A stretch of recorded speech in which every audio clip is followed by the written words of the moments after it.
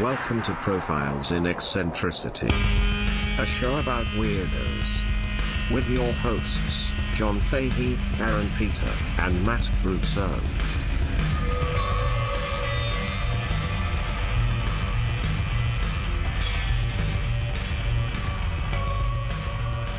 Hello, folks. Welcome to Profiles in Eccentricity. It's a show about weirdos, doggone it.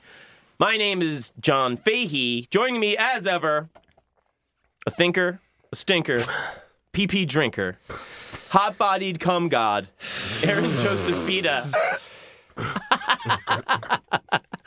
To his right, my left, handsome young son of a bitch, just passed a birthday. Oh, yes. Young Matt Brousseau. Thank you, John. Wonderful. Wonderful. What is your middle name again? Joseph. Me too. What the fuck? Matthew Joseph Carrasco Brousseau. I thought you had like a mad French middle name. No, Joseph is French. Like LeBlanc. That was Matthew. Matt LeBlanc. Matt the White. To Matt's right and my left, very, very good-looking man. Oof, I Maron. love this guy. Oof. Oh my god. Man, good thing I have this cum plug in. Yeah, because your cum stinks.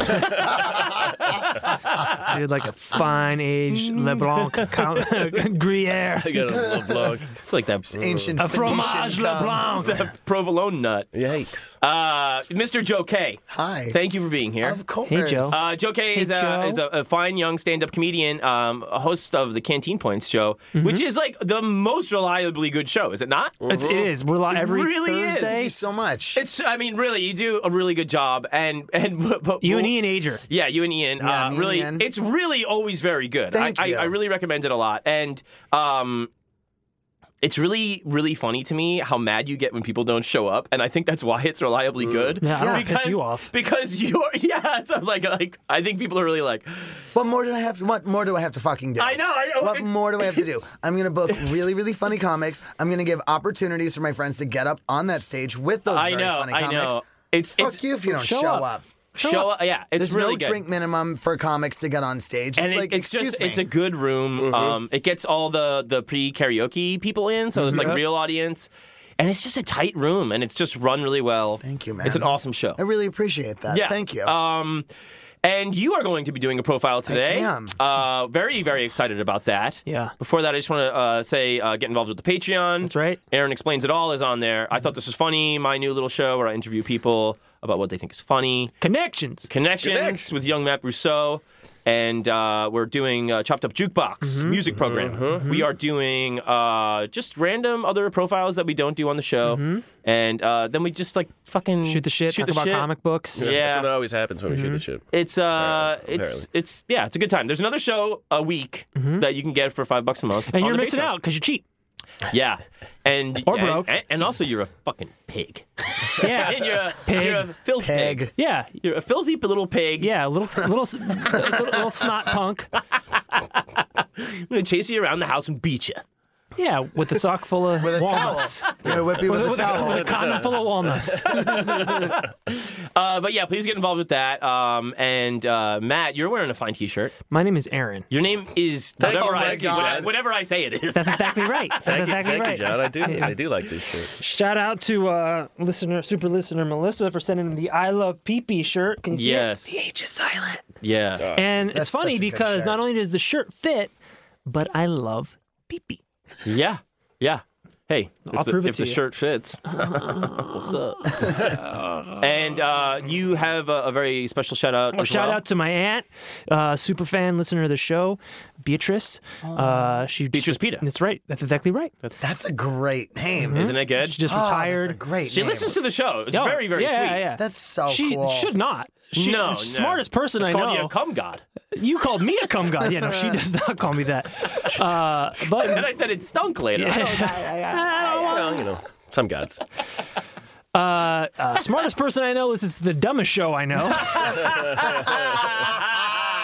Just retired after 30-some years of teaching at the University of California, San Diego. Wow. Way to go, Beatrice. Yeah. Kudos to you. Just Congratulations. Pita. That's exactly Very, right. very, very nice. Sleep in. Sleep in. Yeah, Sleep fuck in. it. Fuck it. Sleep know? in. Drink some piss. Yeah. And take, sleep in. Take one for yourself. Yeah. Just Love it. go for a stroll, wave to the neighborhood rubber slave in the Yeah. window. Yeah. And Yeah. Give a finger to the slow kids that play on your street. yeah, She'll get that. yeah. There's a sign on her street that says "Slow children at play." Oh, That's one of my favorite signs in the world. When I was driving there with my brother one time when he was a kid, he was like, "Oh, slow children at play." I was like, "It's talking about you, buddy." it was the one my fucking grandpa. Anytime he saw it, I'd be like, slow deaf kid lives here. slow, because it's like slow deaf child. Oh, God. So it's like, but instead you're like, there's a It's a slow deaf child. I mean, there's a slow deaf kid. Oh, This is why we need commas slow on deaf- road signs. Yeah. deaf Yeah. kid lives here. no, I mean, deaf dog. What was it? Beware? Caution, deaf dog? Oh yeah, Up in Wallala? yeah. Two-headed dog. Two-headed dog. What are you gonna do about a deaf dog? Absolutely You're nothing. not going to beep at him. Yeah, there's nothing to What do do. you want me to do? Point at him. Just, hey, you. Turn on a disco ball. Yeah, what, does he have a bat signal? Just flash the bat signal in the air. It's dinner time. And it just says walk, walk, walk. No, not Matt. Thank you for thinking of me, though. Joe K. Joe? It's all about you. It's your Thank birthday you. week. Hey Joe, Hi. you want to Thanks, share a Joe. profile with Oh us? my God. Very. I've been looking forward to this for quite some time. Yeah. I'm so excited to talk to you guys. Before we start, I just want to say, like, truly, this is one of my favorite podcasts in the world. Appointment listening for me. And this thank is such an you. honor to be here to talk to you Oh, guys. that's nice. It's very nice. Really, this is like probably the coolest thing that people that I know do. Oh, Truly. Like, yeah. You're so right. I'm really excited. I've always I said you know were I am really right. smart. Yeah, I'm and you have great exactly right. taste. So That's good exactly looking. right. So good looking. So I'm here today to talk to you guys about the infamous Valerie Jean Solanas, who you may have heard that name out there. She is the woman who wrote the Scum Manifesto in the 1960s, maybe like commonly known as like an inventor of that second wave militant feminism, and the woman who shot Andy Warhol. Absolutely. So let's get right into it because do we it. have a lot to talk about. So. So Valerie Solanas was born in 1936 in April to a 21-year-old bartender named Louis Solanas and an 18-year-old dental assistant named Dorothy Biondo. Biondo? Biondo. B-I-O. Wow. B-I-O-N-D-O. Biondo. Biondo. What is she from Parts Unknown? She run Battle World?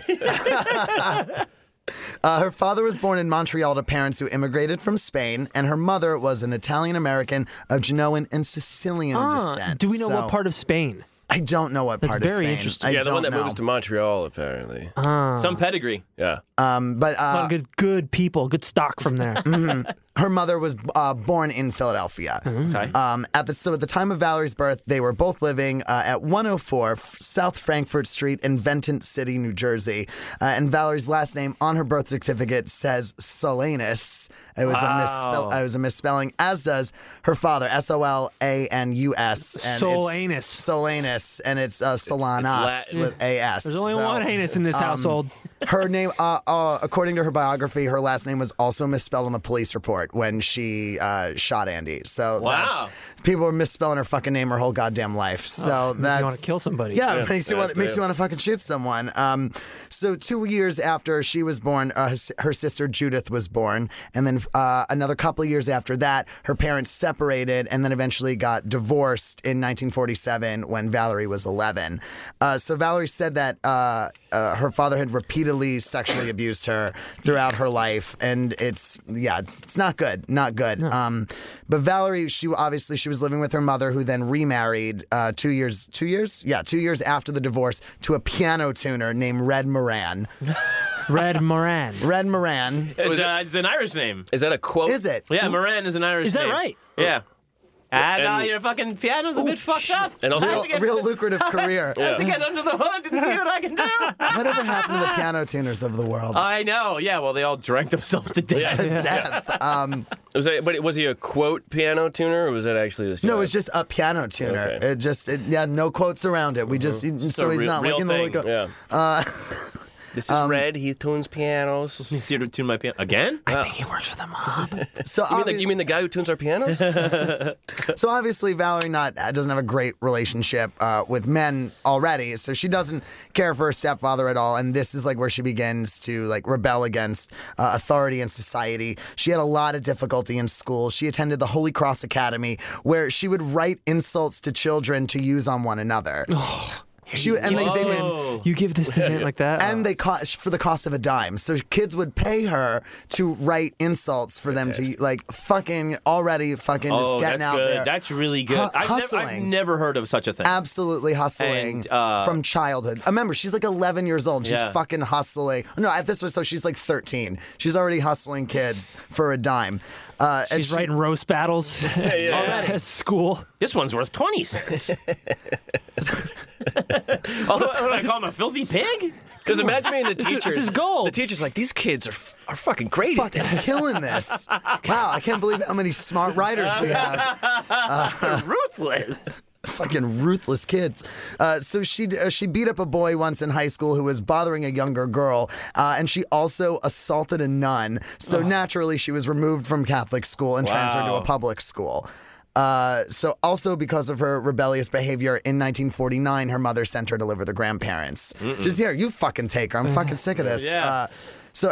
Not only was she bullied in public school, Solanus also said that her grandfather was a violent alcoholic who often beat her. Right? So she's just getting it's rough from like the get-go for her. I promise this gets lighter as we go. No. Any old historical thing is just alcoholism. Yeah, abuse, it's gonna be bad. Molestation. Yeah. Always. Oh, she grinding Shit bark food. too? Oh, we're talking about a woman who birthed militant feminism. I wonder what her relationship with men growing up was. So then she was sent to boarding school in 1950, where she stayed for 2 years. It was there that she had her first lesbian sex and her first child. They're not connected. I mean, Catholicism right there. In 2 years? Within, she stayed for 2 years, and within those 2 years, she had her first lesbian experience and had her first child. Jesus. Her daughter Linda was raised she gave birth to Linda Moran in 1951, and she was 14 at the time when she had her first kid. Holy damn fuck. Named the daughter Linda, and she was raised as her sister, only to discover that she was her daughter in adulthood. That's like Jack Nicholson. Mm-hmm. Jack Nicholson, Jack Nicholson, his mother, he was raised as his mother's brother by his grandmother for a long time. I've been watching the wrong kind of porn all along. I'm actually a mom guy. I thought I was a sister guy. Sis, Oh, brother. What? you ever dance with the devil in the pale moonlight? Sis, mom, sis, mother, sister, brother. Slapping her around. For all I know, she could be my fucking grandmother.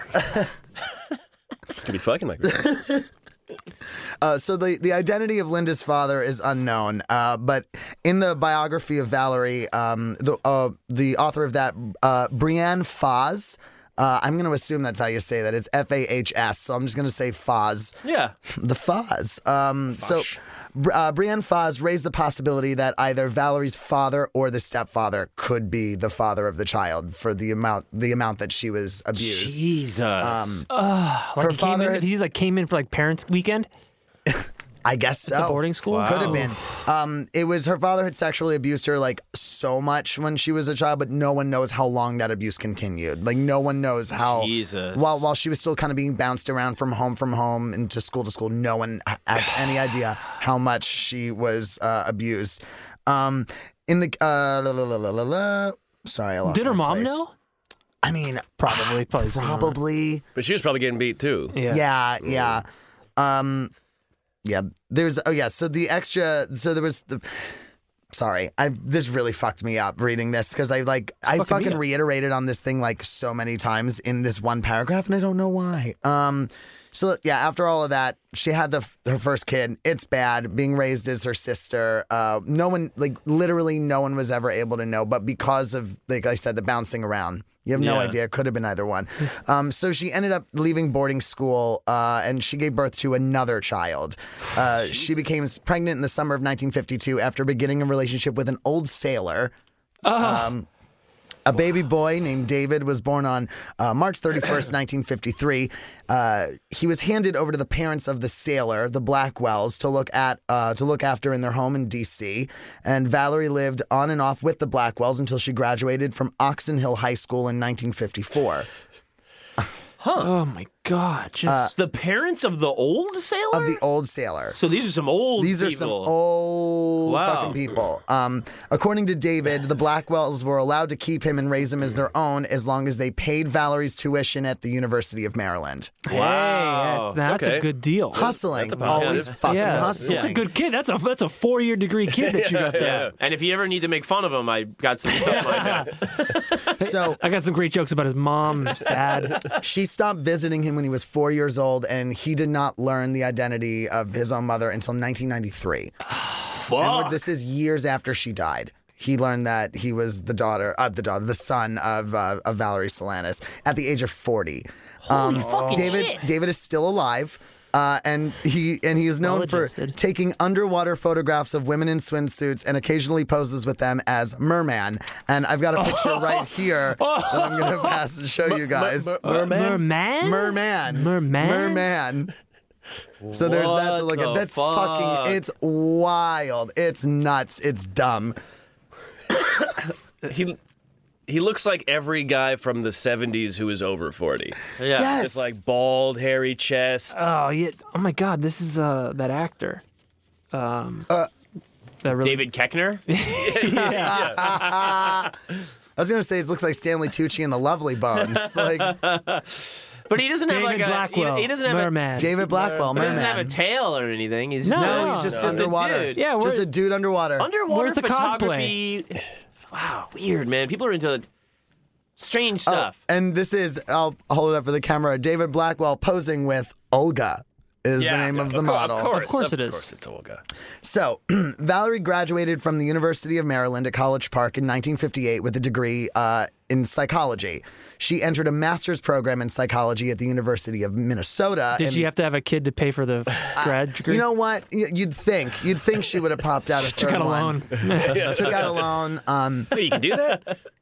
But she dropped out.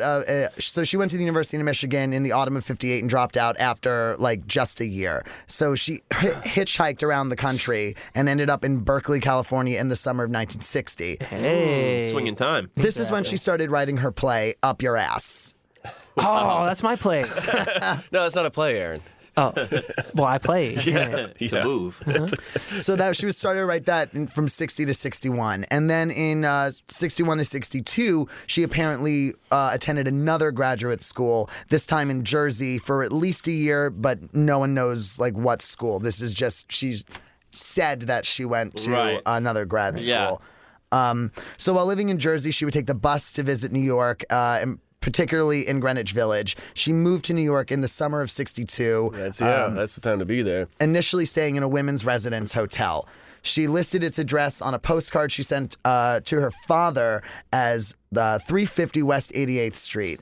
According to her biography, Valerie spent the next 3 years from 62 to 65 working, writing, and living around Greenwich Village. In a near constant struggle to make ends meet and to feed herself, she became a pro at bumming cigarettes, talking others into buying her a quick meal, and selling conversation. Holy She's been selling conversation her whole She life. literally would. She'd be like, "Give me a dime and I'll talk to you for Give 10. me Like, a I'll dime give and you can make fun I'll of give you this good idiot." conversation." Yeah. No, she would literally like people would pass her on the street. She'd be like, "Give me a dime. I'll give you a good conversation for 5 minutes." That reminds me, sign up for our Patreon if you're enjoying this content. We've got plenty of other episodes so just much like it. a lot of If you're enjoying conversation. this type of conversation. Yeah. Our They're like, what are you, Patreon. she's like walking around like, what are you going to talk to your husband? Right. You think he's got anything new What's to he got say? to Funny say? that you say that because according to sources, like she did dabble in prostitution at the time, but her family denies it. Aha. So she did absolutely. right. She's living in a fucking women's residence Selling hotel. conversation. Yeah, Yeah, selling okay. conversation. What two parts? Let's have a conversation in this room. So by late 1965, she was living in room 606 at the Chelsea Hotel. She'd be there for a while. She would be there for a minute. Like this is where a lot of the most interesting parts of her life transpired while she was living in the Chelsea Hotel. Yeah. So she finished Up Your Ass in 1965 with the full title Up Your Ass or From the Cradle to the Boat, or The Big Suck, or Up from the Slime. And what I've done today is I've brought in some copies of scenes from Up Your Ass. Oh, very for nice. us to maybe read through. These are my sides. These are our sides. Up your ass from cradle to the boat. So Big Suck. Up from the slime. She dedicates this play to me, a continuous source of strength and guidance, and without whose unflinching loyalty, devotion, and faith, this play never have been written. Additional acknowledgments, myself, for proofreading, editorial comment, helpful hints, criticisms, and suggestions, and an exquisite job of typing. I, for the independent research into men, married women, and other degenerates. This is hilarious. The characters in order of appearance: Bongi Perez, Bongi. passersby, spade cat, white cat. I wonder which is which. I wonder. Alan Kuntz, Alan Kuntz. waitress, Ginger, Russell, Miss Collins, Scherzerzad, teacher, Arthur, little boy. Is Alan Kuntz the dad of Dean Kuntz? Probably. Author of such books as Watchers. Time, the present, afternoon, place, a large American city, the sidewalk. So I was thinking... Oh, the sidewalk, you say. Oh, just the sidewalk. So I was thinking what we could do here is, Matt, would you like to read the role of Bongi? Yes, please. And then that means, Aaron, you're going to be Spade Cat. Oh, good. John, yeah. you're White Cat, and I'll take care of the stage directions and other characters. Okay. Is this like a spade cat, like I've been spade? No, Black Cat. We're talking Black Cat, White Cat. Nice. And before we begin, I will say the word faggot is used many times, and I, yes! as a gay person, give everybody in the room full permission and artistic license to say it. So let us begin. Scene 1. This is how the play opens, by the way. It's the very first moments. Bongi Perez, dressed in khaki pants, a loud plaid sports jacket, and tennis shoes, is loitering on the steps of the apartment building where she lives, and next to which is an elegant restaurant with a sidewalk patio. A broad passes by. Hello, beautiful. The broad ignores her. Stuck up bitch. A second broad passes by. Hello, gorgeous. The broad ignores her. Oh my, but aren't we the high-class ass? You got a twat by Dwar? Dior. Fuck you. Me and Joe get it. A third broad passes by. Bongi blocks her path. The broad moves to the side to bypass Bongi, but Bongi moves with her, still blocking her. The broad moves to the other side, but Bongi blocks her again. Give me a kiss, I'll let you pass. Martin, this girl, she won't let me pass. Come on, girlie, let her pass. Hey, Jim Dandy to the rescue. She continues to block the broad's path. If this is your idea of humor, let me assure you, it is not. He pushes Bongi aside. Ooh, you so big and strong, Martin. He and his broad stalk up the street. She's all yours, Jim Dandy. She's not really my type. Two cats, one white and one spade. Remember, black. Who's been watching the action from a few feet away. Approach. Hey, can I be your type for just one night? We'll have a boss time together. I'm a man of deeply passionate heart and soul. Heart and soul, my ass. All your passion's concentrated in your dick. But that's a mighty fine dick. You should try it sometime, motherfucker. Broad passes by. Hey, dig the ass on that. I needn't be reminded to dig the ass on that. That's a mighty fine ass. He looks at Bongi's ass. And yours ain't all that bad. You may consider that a high compliment. Being I'm a connoisseur of asses, there's nothing nearer or dear to my heart than a big, soft, fat ass. Because it matches your big, soft, fat head? You have no grounds for sarcasm. You're in the same AAA club we are. Amalgamated Ass Watchers of America. Oh, t-shirt. Yeah. You're wrong. I'm not a watcher. I'm a woman of action. You think I'm not a man of action? See this chick coming along? Watch me move in. He approaches the flashy, wild-looking chick who walks by. Why are girls called chicks? After all, men have the peckers. Pardon me, miss. Forgive this intrusion, but I seem to recall having seen you somewhere before. Beat it, little boy. Go play with your yo-yo. She walks up to a store window a few paces down the street where she stops to look at the display. Man, you ain't moving in, out or sideways. You're standing still. You guys don't know how to operate. You gotta have finesse. You gotta be smooth, suave. Now step aside and let a man operate. He approaches the chick. Good evening, goddess. Forgive me what sound like mere hyperbole, but to me you are a goddess. I can well understand your reaction. You've captured the inner me. Is that Boy Scout over there a friend of yours? A mere acquaintance, but enough of an acquaintance for me to know he's not all a man for you. His technique is as washed out as his skin. And yours as intense as yours? You're perceptive. It might just be interesting. You strike me as a man who may very well appreciate the finer qualities of a woman. I am indeed. I'm a connoisseur of finer qualities. Shall we adjourn to my pad where we can peruse these qualities at leisure? Love to. They walk off together, making get-acquainted conversation as they go. I may as well turn in my yo-yo. All the swinging chicks are either queer or they go with spades. A white man doesn't stand a chance nowadays. What are we stuck with? All the fish. Scene. Wow. So that is the first scene of comes this out play. hard. It really does. If we'd like to continue, I just have a couple of more quick ones. Of course. So the Absolutely. second scene, Matt, if you'd like to continue playing Bongi, that'd be great. If you want to take on the role of Scheherazade, Ah, yes, Scheherazade. I will play that. and Matt, you can play Miss. Not Matt. John, you can play Miss Collins, Good and I'll Ir- do good the Irish stage lady. directions again. So here's the second. This wasn't the second scene of the show. I just kind of went through, grabbed the You got beginning, the something in the choice middle, nugs. and then the Yeah. very end. Love that. So Bongi comes running back around from another alley, then resumes her seat on the steps. She notices someone she knows approaching from down the street. Miss Collins. Hi, Miss Collins. Miss Collins, a made-up, bitchy-looking drag queen, swishes on. Hello, Angel. He kisses her. Pet, you look simply exquisite. You do. You look good enough to eat. Now tell me how I look. He struts and poses. Good enough to eat? I couldn't say I'm vegetarian. Oh, God, look who's... Just ignore her. She is without a doubt the most garish, tasteless faggot I've ever run across. I'm ashamed to be seen on the street with her. Look at her. 1965 and she's wearing wedgies. Scheherazade swishes on. Hello, Bongi, love. He kisses her. And hello to you, too, Miss Collins. Don't you dare touch me. You know, I just noticed Sheherazade's got an ass like a girl. Oh, do I? Do I? He struts his ass. How about mine? Look at mine. He struts his ass. Nah, you got a skinny ass. Scheherazade sticks his tongue out at Miss Collins. But look at it when I walk. It makes a big difference. He walks and struts his ass. Nope, it's still a skinny ass. All right, so you can't have everything. What else is there? You better watch how you sit, Miss Thing. After all, we're still men. Speak for yourself. I face reality, and our reality is that we're men. You are what you look like. You know, you are very pretty for a boy. What do you mean for a boy? Look, not to brag, but I know what I've got.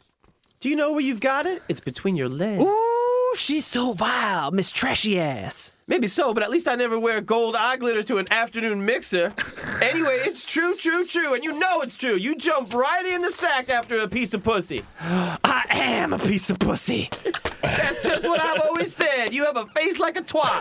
Twat face, twat face. Ooh, I despise faggots. Shall I tell you a secret? I despise men. Oh, why do I have to be one of them? Do you know what I'd like more than anything in the world to be? A lesbian. Then I could be the cake and eat it too. You're too insensitive to appreciate the nobility of Dorian relationships. Myself, I've had the most beautiful, inspiring affairs. Some affairs, 3 minutes behind the bush, 1.5 minutes apiece. I'm sick of you always taking something fine and good and making it dirty. He belts Miss Collins with his purse. Don't you hit me, snake! He pushes Scheherazade hard, causing him to reel backwards. Just don't ever hit me! He pushes Scheherazade hard again, causing him to reel even further back. Miss Collins keeps pushing Scheherazade further down the street. I didn't hit you all that hard. You better stop hitting me or you'll be sorry. Officer, this thing, she's goosing me with her eyebrow pencil. Their voices fade away.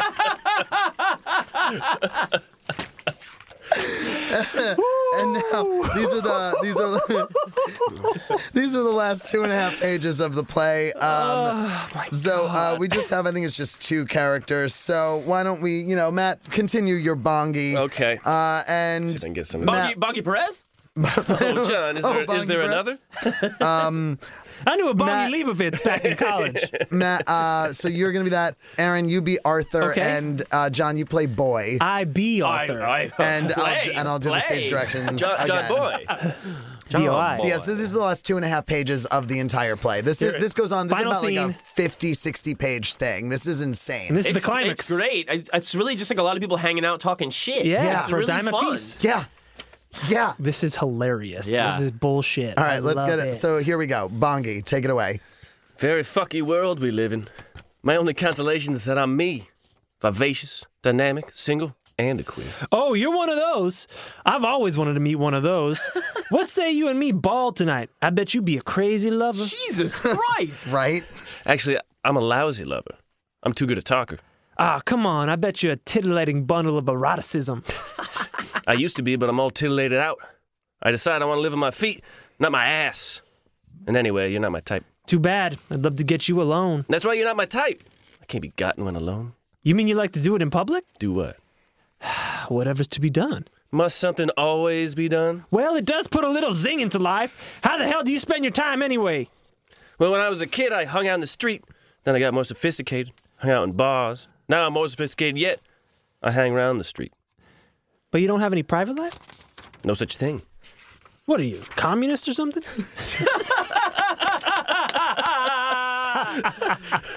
Bro, we're going to get into this. There is a page left. Yeah.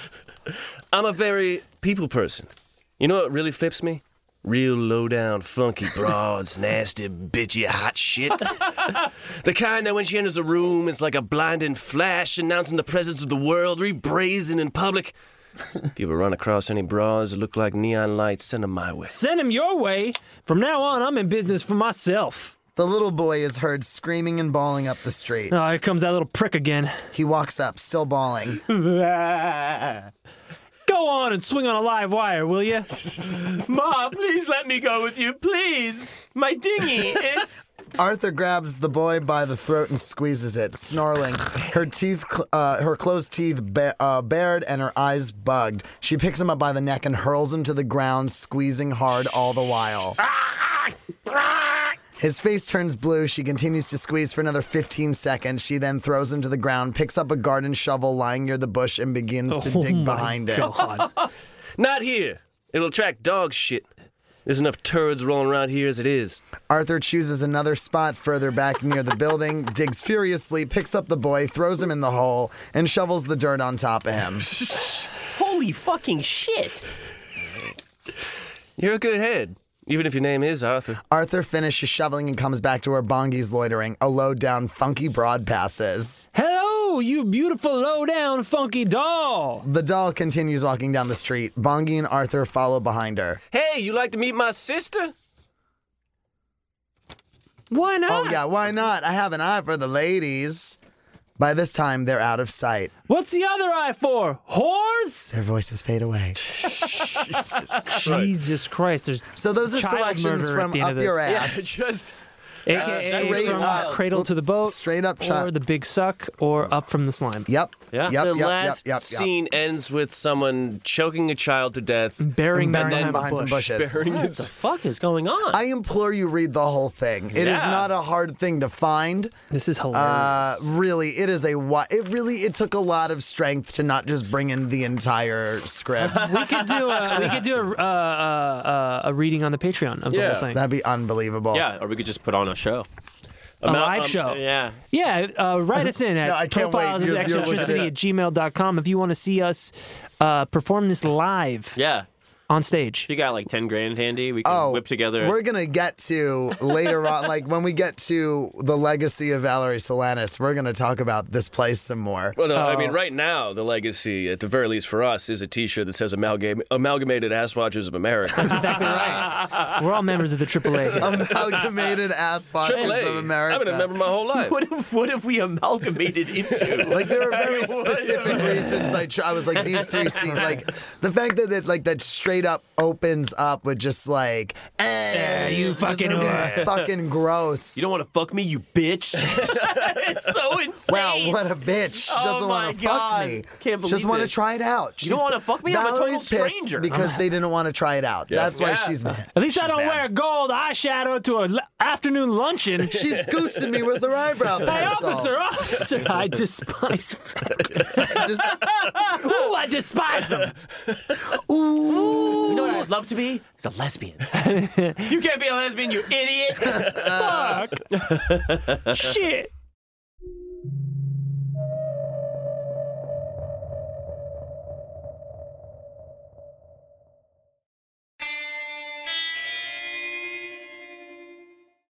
So she took this play and sent an unsolicited copy to Andy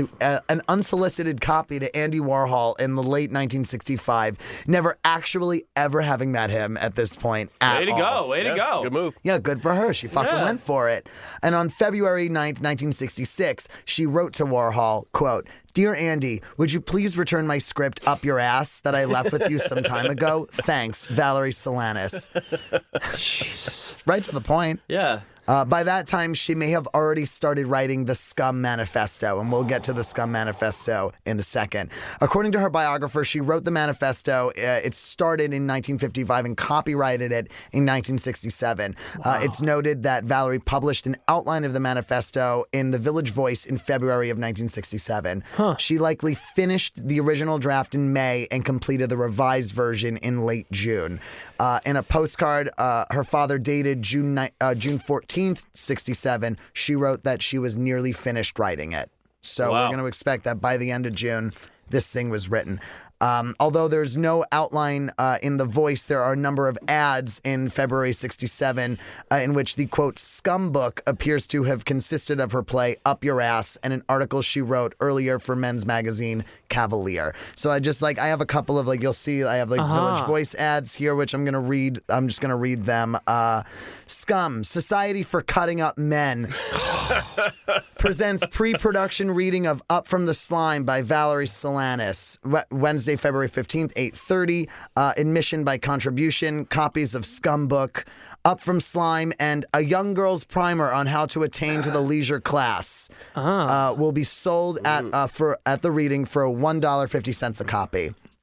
And that's kind of just repeats itself, except in this one it says, listen to Valerie Solanas on Randy Wicker's interview show, which was probably a radio program, like a talk radio program from 67. I mean, Tell me, why is it you want to cut up these men? What's that about? Huh? If you're just joining us, we got some broad here that talks about cutting up dudes, and she's goosing them with their eyebrow Randy pencil. Wicker. It's the Wicker Hour. You just joining us. It's 12:54 in the a.m. We're here with Valerie Solanas. Solanus? Is that Solanas. This one's pretty ridiculous. This one, I'm just going to read this one because it's got all the names of the people that are in the cast in alphabetical order this time. So they present Up from the Slime every day except Tuesday and Thursday. Directors Theater School, admission by contribution, cast in alphabetical order. Harold Anderson, Donald Eggema, E-G-G-E-M-A, Eggema, or Egoma. Bonnie Greer, Marcus Sam Ridge, Gary Tucker, and Barbara Wallace. Wow. All right. There's a lot of characters for a small cast. There had to have been some doubling over in there. Sure, yeah. Gary Tucker's involved. We're both Spade Cat. And again, you can't all be Spade Cat. multiple ads in the Village Voice telling people to listen to her on the Randy Wicker interview show. Randy Multiple Wicker, he had ads. everybody back then. That was the show to be on. The Village Voice telling you to listen to Randy Wicker in the 1960s. Holy shit. 6:90 a.m. Yeah. It's Randy Wicker here. Now, what did you say your name was again? We got to go to traffic. Salinas. So a young girl's primer that I mentioned in the article that she wrote in the 66 interview issue of the men's magazine Cavalier. The title was using Cavalier, however, was for, quote, Pain, the survival game gets pretty ugly, was like, what? Yeah. Damn. The Cavalier editors added, quote, how a nice young lady can survive the city. The easiest way to be comfortable is flat on your back. Mm-hmm. In the article, Valerie wrote about her life, supporting herself by panhandling in order to free up her time for writing. Before she copyrighted the Scum Manifesto, though, in 1967, she also held Scum meetings. So Me too. she I have a advertised scum that. meeting on my carpet every night. She advertised one. I have to read this one. This one that she put in the bulletin section issue of the April 27th issue of The Voice. Valerie Solanas, Scum, Friday, April 25th, 8:30, 4 Ben House, 575 4th Avenue. Men, $2.50. Women, $1. Oh, that's dope. There we go. Hi, I'm here for the scum meeting. I'm the scum. You pay extra.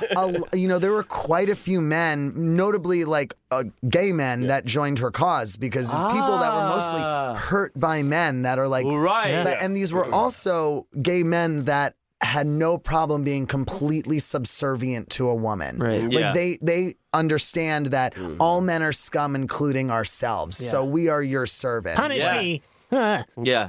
Can you build a cage for my cock? Yeah. Or something? Can you make a ball gag for my sack? Yeah. Can you make a cock-shaped ball gag? Can you make some kind of boner detention center? For my... What if I boxed it up without boxing Yeah. it? Can you make a gimp mask for my penis? You remember during the Spanish Inquisition how they would make those cells a little too small so it was just You can never uncomfortable? sit down or stand up. Can you do that for my cock? Can you make an Iron Maiden for my hog? You know the man in the iron mask, but for my dick? The man with the iron hog. I am Iron Hog. Oh man, Avengers Endgame, still in theaters. Avengers Endgame, see it in IMAX. But it sounds a little bit like she's got a very Woodhull. It's a very similar thing like Woodhull. I'm gonna milk these assholes and Yeah, prostates for yeah. all they're worth. Yeah. But and also a lot of here's how to grift. Yep. And also, let's talk about how these guys really suck too. Yeah. Oh, yeah. And then grift them more. Which is, it's kind of crazy that this is an eccentric profile because everybody should have been saying this. You know what I mean? Because everybody was an alcoholic. Everybody was an believe me. abuser. We will get to, because there's so many reasons why this deserves to be a profile. Let alone from the fact that she had a child with an old sailor that became known as Merman. yeah. Merman needs a that's profile. I really desperately looked for more information on him and really couldn't find anything because there's also a famous a black author also by the name of David Blackwell. So everything I looked up, I found him. I couldn't find anything outside of the very few Valerie Solanas biography things that I read for this. Yeah. He wants to remain anonymous. Underwater. I'm a big fan of the old sailor being like, maybe my parents can help out. I don't know. What do you want to do? You want me to? I'm just an old sailor. I'm not even a sailor. Do you think that? Do you think that his grandparents, Merman's grandparents, were like, "Oh, listen, your dad was an old sailor and he actually fucked a fish." Yeah. And you're the spawn of your father, the old sailor, and the woman of the sea. That's why you're the merman. Wow, He's actually, like, yeah, that sounds right. Uh-huh. That's exactly right. I'm a merman. I am a merman. I am the merman. I think of myself as something of a merman with my old sailor father figure. That's right. And he didn't raise me or nothing, but I consider myself somewhat of a mythical creature, crossing the line between aquatic and terrestrial man. Crossing the road, chicken of the sea. I'm really the chicken or the egg, the old sailor or me who came first. I don't understand. Joe, did you ever live underwater? Joe, you ever move into a tank with a dolphin that you got to jack off at least twice a day? Because it gets restless while you're teaching it social studies. Yeah. Hello. You couldn't say the M's. Tighter grip. I could just imagine me I'm hearing it talk in my head. Twist the shaft. Grab the balls. Oh my God. What are dolphin balls filled with? Dolphin balls are filled with Dolphin nut. what every balls are filled with. Nut. Pee. Pee is stored in the balls, even in the aquatic arena. That's exactly right. That's exactly right. I was just thinking it could be cement. But Chlorine. Chlorine is stored in the balls. For the tank. So stupid. Valerie, let's go back to Valerie. So she continued to harass Warhol and others in his circle in order to get her play produced. I love that. So good. I love that. Anybody who harassed Andy Warhol. In addition to Warhol, the people she contacted included Louise Thompson, who ran a theater group, Gene Feist, the founder of the Roundabout Theater, Paul Krasner, the comedian and editor of the avant-garde publication The Realist, Ralph Ginsberg, an avant-garde of Avant-Garde magazine, Ed Sanders, the owner of Peace Eye Bookstore, and one of the founder of the band The Fugs. Oh. And Robert Mammerstein from The Village Voice. So it was photographer Nat Finkelstein, who first brought... I know. Nat Finkelstein. I know these fucking names. The curliest mustache and just like What's in his balls? Hair? tight little fro. I mean, yes. Nat Finkelstein was the first person that brought Valerie to the factory. Yeah. Valerie reportedly met Bridget Berlin's sister Richie, and Richie gave her Finkelstein's number. It's all just people. Right. Warhol would later comment that he thought her script was so dirty that she must have been a cop. Jesus fucking Christ, it's the dirtiest smut I've ever read. You cop? Oh my God. You want to interview a fucking 100,000 whores or something? What are you, a Jesus fucking cop? bingo. She's a fucking narc. So She writes like a narc. the biographer Foz noted that Warhol, quote, listened to Valerie's statements and put some of them into his movie, which infuriated Valerie. Just like a man. Many of her lines appeared in Women in Revolt, clearly without her permission or approval. So, Somebody got goosed by an eyebrow pencil. And she's like, you want to see a woman in revolt, pal? I got you. Scum right here. I got you scum right here. I don't want any fucking ceviche. This guy's using my lines. Put it away, pig. Sound like a pig. You Nat pig? Is Finkelstein there a shows way up for with me a to sixer. play something like audio? Yeah, or... if you just play it and just hold your phone up to that mic. Okay. So this is a clip from Andy Warhol's film I, A Man that was the only time Valerie Solanas was ever Published? no, in one of his actual. Got it. This is the only piece of Andy Warhol footage that she exists in. Wow. Oh. So Was she was in this with permission, I'm assuming. yes, she was in this. Was she in a can of Campbell's soup? No, she. For a birthday party, she comes out of a can. Happy birthday. Right here. This is Okay. You get the key? Let's see. What do I have here? Wait, Ruckers. somebody take your room in? What am I doing up here with a Finko like you? You, Finko like you. Well, I thought we'd come in and have, talk, have a smoke, drink. I can't figure it out. You're a Fink. You don't even know Help me. me out. What was my motivation? Oh, I remember. Let's start in the elevator when I grabbed your ass. You've got the squishiest male ass I've ever seen. I mean, how do you... How do you keep it so squishy? I mean... How do you keep it so squishy? You can squeeze it like You got a squishy machine? Can we go inside and we'll talk out in the hall? No, I like to talk out here. It's cozy. Just let me get some more, you got No, I the potty in there. just- Go ahead. She's like Joan Rivers. Yeah. That New Jersey voice. How would you like to be squishy all over? Can you give me a massage? Can you give me a massage? Did you ever want to be squishy all Just over? feel that. I don't know. What do you think? Did you ever want to be squishy over here and squishy over here? Not really, no. I mean, if you can give me a massage, just why don't we go in and go into your place? Do you live by yourself? What? I don't want to sit out in the hall. Someone might come in and sort of... Look, So that goes on for a really long time. That's a full 7.5 minute scene. Every conversation back then was 30 minutes. Yeah. Easily, you can find that on YouTube if any listener wants to go and watch the clip. Just look up I, A Man, Valerie Solanas, and you can watch that full clip. But, I mean, how scripted was that? Because it just sounds like two Sounds improv like just a actors conversation, right? trying to fight each other for I don't screen think time. I think that was a very big thing about Warhol's films was very kind of just the camera's on Improvisation, go. yeah. It's on go. He wanted just to capture. Was it you that was telling me about Bob Dylan? That was Yeah. totally fuck this guy. Warhol would try to film everybody who visited his place, and so one time Dylan showed up and just tried to film him, and Dylan was sat there, he's like, "What the fuck? I don't want to fucking do this." Yeah. And he's trying to ask him questions. He's like, "I don't know. What do you think?" It's just she's responding with shit like that because he hated the guy. He just hated Warhol? Yeah. I can see why. It seems like he would be a bit much. Yeah. Yeah. Well, it's like we talked about that in that one When episode. he's with collecting the- everybody's piss. Yeah. All these fucking weird shaped couches. But Yeah. also, I mean, there's a lot of really cool shit swirling around Warhol. Yeah. Well, yeah, there's cool shit swarming around a black hole, too. Doesn't mean it's good.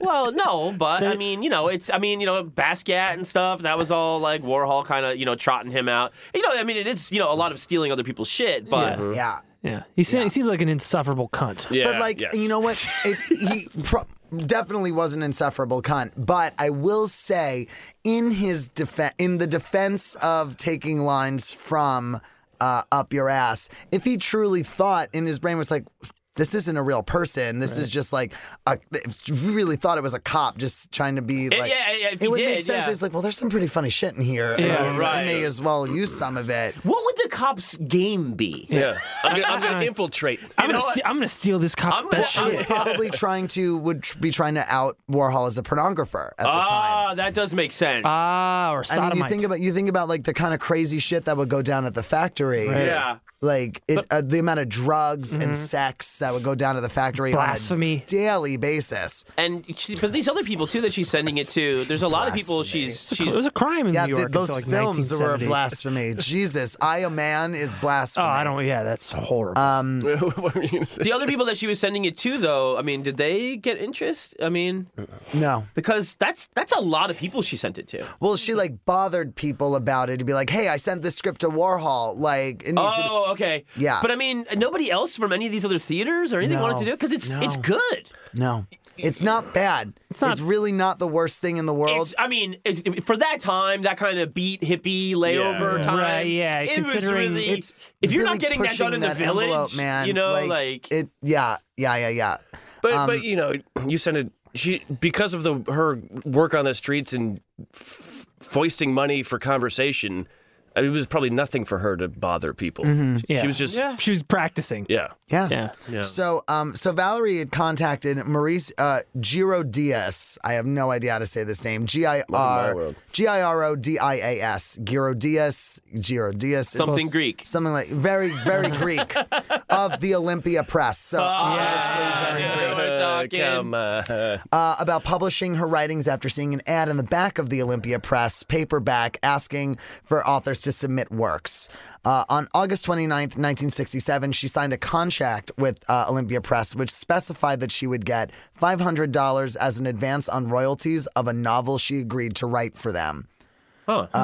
The contract Is that a lot of also. money back then? $500. I mean, Yeah, I it's feel like money, it's a decent advance, especially if you're like living on the street. Like, Yeah, you're yeah, like, it's holy probably like- shit, it's probably like you're 10 grand I mean, or even something, now, yeah. as a, like, if 50 bucks someone is 50 offered me, 50 bucks if is someone 50 offered me $500 to write something now, I'd be like, oh my Yeah, god, yeah, that's yeah. an insane Yeah, amount of yeah, money to me. yeah. It's a $500 month bucks. of That's rent, like 1,500 conversations. right? It's a lot of little kid insults. I like to think that she's still giving kids insults even. She still has office hours at the playground.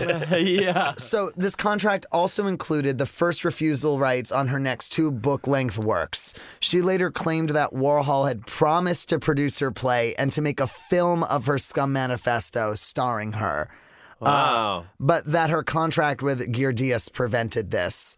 In Greeks. Those Greeks. In January 68, she sent Girdias a note giving him permission to publish Scum Manifesto, and she did not intend to write a novel. Oh. So she's like, take this. I'm not going to write you a fucking book. Take this. Wow. Publish it.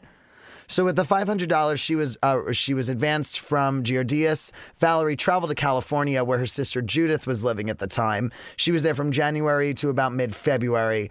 While at her sister's, she continued to write to Warhol. These are quotes from her letters. On January 25th, 1968, she wrote, "Dear Andy, you asked me twice where the unsigned Scum Manifesto contract is. Would you like to have it? I'll sell to you for $20,000. I'm dead serious." Huh. On Feb 1st, she wrote, "I really do believe that if you didn't have your lies plus deception plus notarized affidavits, you'd shrivel up plus die." Yeah, she wrote the plus sign. I have to do. You have to. Yeah, you do. On February 7th, she wrote, "Toad, if Hey, Joe. You ever fuck with the called toad? called him a fucking toad. He went toad mode. He went toad mode. Toad, if I had $1 million, I'd have total control of the world within 2 weeks." Was he just like reported to have $15 million or something like that? I have no idea. You plus your fellow toad Girdias, parentheses, 2 multimillionaires, working together, control only bums in the gutter, plus then only with relentless, desperate, compulsive effort. Oh my God. God, she must have been typing angry. Such a Just hater. I love it. On She's the February ultimate 10th, hater. Yeah. I've got two more, I think. With the two more letters, and they get increasingly more. Yes. So on February 10th, she wrote, "You can shove your plane fare up your ass. I now have a little sum saved, enough for not only plane fare, but a few other things as well." Uh-oh. On February 11th, she wrote, "Daddy, if I'm good, will you let Jonas Mekas write about me? Will you let me do a scene in one of your shit movies? Oh, thank you. I just imagine I fucking love her. Andy Warhol reading it fucking like love her. eyebrows up. Like, I fucking love her so much. I really do. You let me be That's one of the your one that I was like, that was the moment where I'm like, well, this woman's my hero. Daddy, if you let me do this, can you let me be in one of your movies? Like, Your shit movies. yeah. she is reading him for filth. She is like, fuck this fake motherfucker. Toad. Toad. If I was a multimillionaire, I could control the world in weeks. Opening statement. Toad. Toad. I'd like to address Congress. So in late May, Valerie left a message at Ed Sanders' bookshop, The Peace Eye, saying that she wanted her manifesto returned to her. She also contacted Cavalier magazine in late May with the idea of writing a, quote, lesbian at large column. With no success. She clearly felt ignored by Warhol and the others, all of whom were men. Every single one. She would later say that she shot Warhol in order to get his attention, that talking to him was like talking to a chair. Wow. Yikes. Oh, boy. So I shot the chair. Yeah. So on May 31st, 68, she approached Paul Kasner. I don't know where Fred came from. Joe, get your shit together. Hey, Joe. So she approached. Yeah, You're doing great. thank you, baby. Hey, Thank Joe, you. who the fuck is Fred? I'm probably thinking Fred Schneider, to be honest. I think my mind went to Fred Schneider. Toad. Toad! Also a toad. Valerie Solanas called him a toad. Got me a Chrysler. Tin gun. Shot it. Whammy. Whammy. So It's as big as a toad. on May 31st, 68, she approached Paul Krasner and asked him to borrow $50 to loan to her. He gave it to her, and he would later speculate that she used this money to buy the gun that she would use to shoot Andy. As the shooting was only a few days later, though this is most likely untrue. Why is that? So she had kept a gun at the artist May Wilson's house, who lived next door to the Chelsea Hotel at 208 West 23rd Street. According to May Wilson's son, he's a writer too, William S. Wilson, quote, "Valerie asked to keep her laundry, not her gun, under my mother's bed. But believe me, May Wilson not only knew that the cloth bag did not contain laundry, she sometimes pulled it out to show people." Check out my wife. Oh, wait.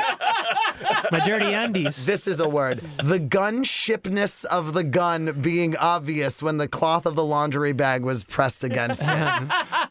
Valerie, your laundry looks like a Magnum. So in the details of the biography, What do you use to get it like that? her activities in the biography, her activities before she led up to her shooting Warhol, everyone's got a different account of it. Some people have her first showing up at Giordias's office before making her way to Warhol's office.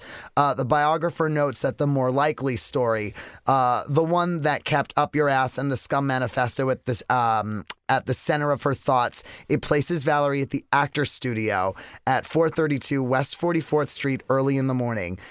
Play in hand and her gun in a carpet bag, she arrived at the studio eager to secure a producer for Up Your Ass, hell bent on finding her a rightful place for her play. So according to the biographer, actress Sylvia Miles states that Solanas appeared at the Actors Studio looking for Lee Strasberg, asking to leave the play for him. Miles said that Solanas, quote, had a different look, a little tousled, like somebody whose appearance is the last thing on her mind. Miles told Solanas that Strasberg would not be in until the afternoon. And then Miles said that she accepted a copy of the play from Solanas and then shut the door because I knew she was trouble. I didn't know what sort of trouble, but I knew she was trouble. Damn. She then, just- so she traveled then from the actor's studio to Crown Heights, Brooklyn. That's far. That's Yeah. that's a fucking trek.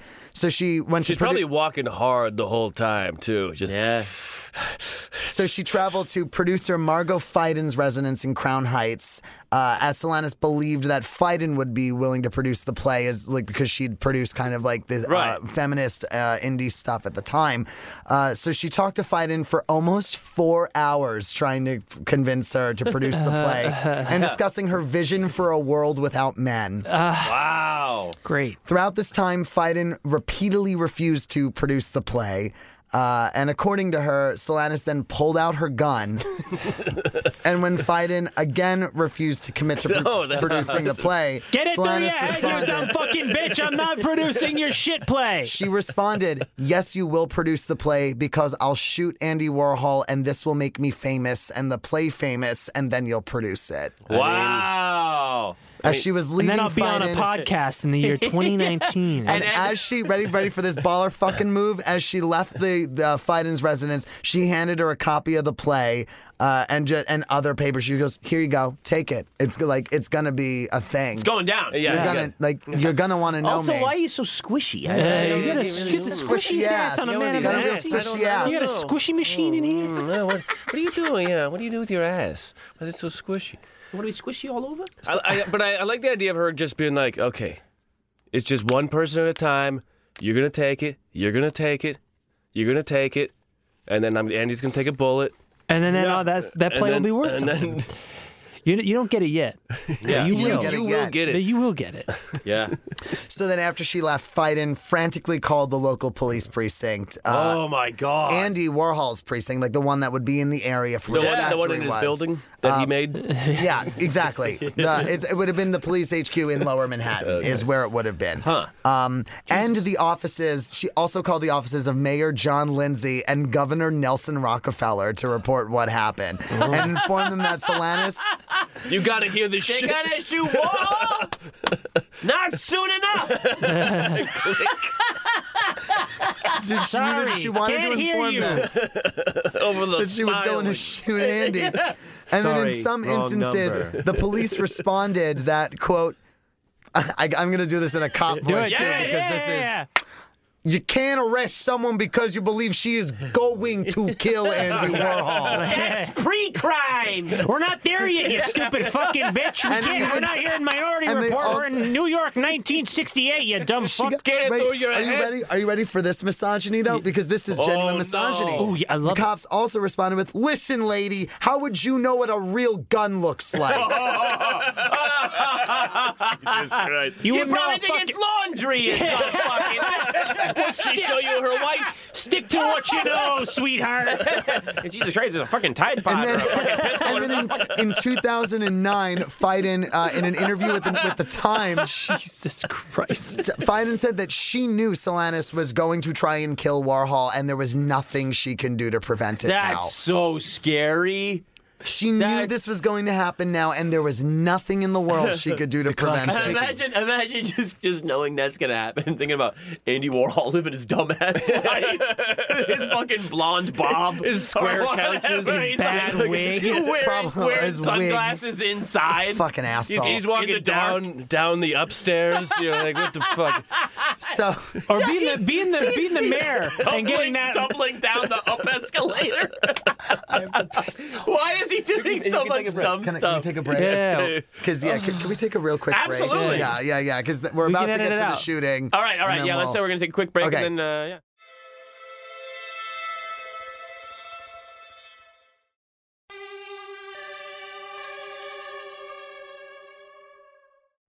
We're back from the break, everybody. back. Everybody's got an empty bladder. We all Our balls are empty. Our balls are empty. We squeeze the pee right out of. our camel humps are fucking depleted, pal. And we got to get right back to it because we are at the climax. We are here. Oh, yeah. We're at the Climax. moment, at the climax, edging the whole at the time. Philip climax of the story. So now after she ditched on her friend, was like, and her friend was told by the police, "Lady, Yeah. You know what a gun looks like? So Valerie then ventured to the factory, which was on the 6th floor of the Decker building at 33 Union Square West. Can you tell us a little bit about the factory, what was going on there? The factory is where everything happened. Like, that was like the Warhol epicenter Right. of like, well, even though the factory had moved, there was like 3 different locations of the factory. Like, this is like the one. Like, And it was kind of about mass producing art. Was that why it was the factory? It was the factory. And was it also kind of like a collaborative place where a bunch of artists? Absolutely. Okay. Anyone that was like tied to like that Warhol-averse, like they Right. all did their shit at the factory. Yeah. Warhol was the one that made the money, was able to have the factory so that he can like have all these other outsiders coming, which is why someone like Solanus was very attracted to the idea of working at the factory and being part of this. Right. Because she's like, I'm an underutilized voice in this world. Like, Yeah. listen to me. I know I'm funny. I know Yeah. I'm clever. I know I have a voice. Mm-hmm. I want to be part of this. That's clearly like of this machine that's got the world talking. Right. Right. Everyone knew who Andy Warhol was at this point. And the nice thing about artistry is that it comes in different shapes and sizes, so you can join it without ever actually.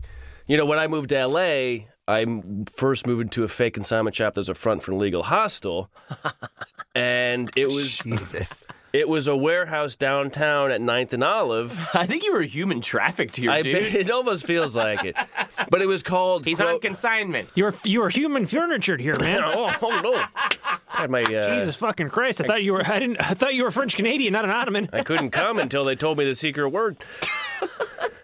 But it was called artist housing, and what it attracts a certain type of person, Right. Yeah. And so I think for her, she shows up. She's probably not there that often. But what is it? What's one more weirdo?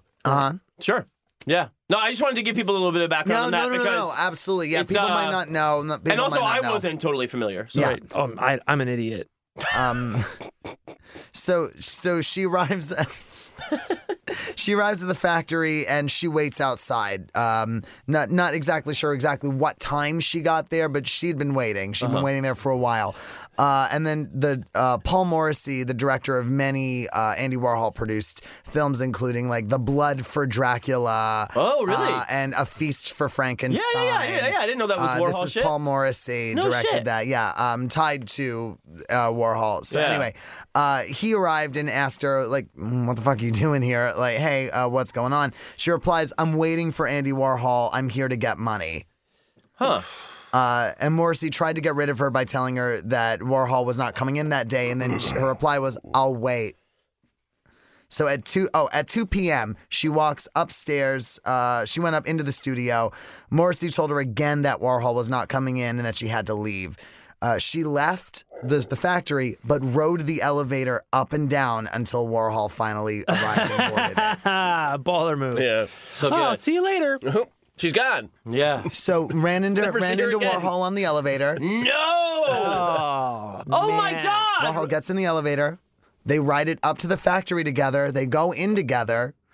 Andy compliments her on her appearance and that she was, as she was uncharacteristically wearing makeup. Huh.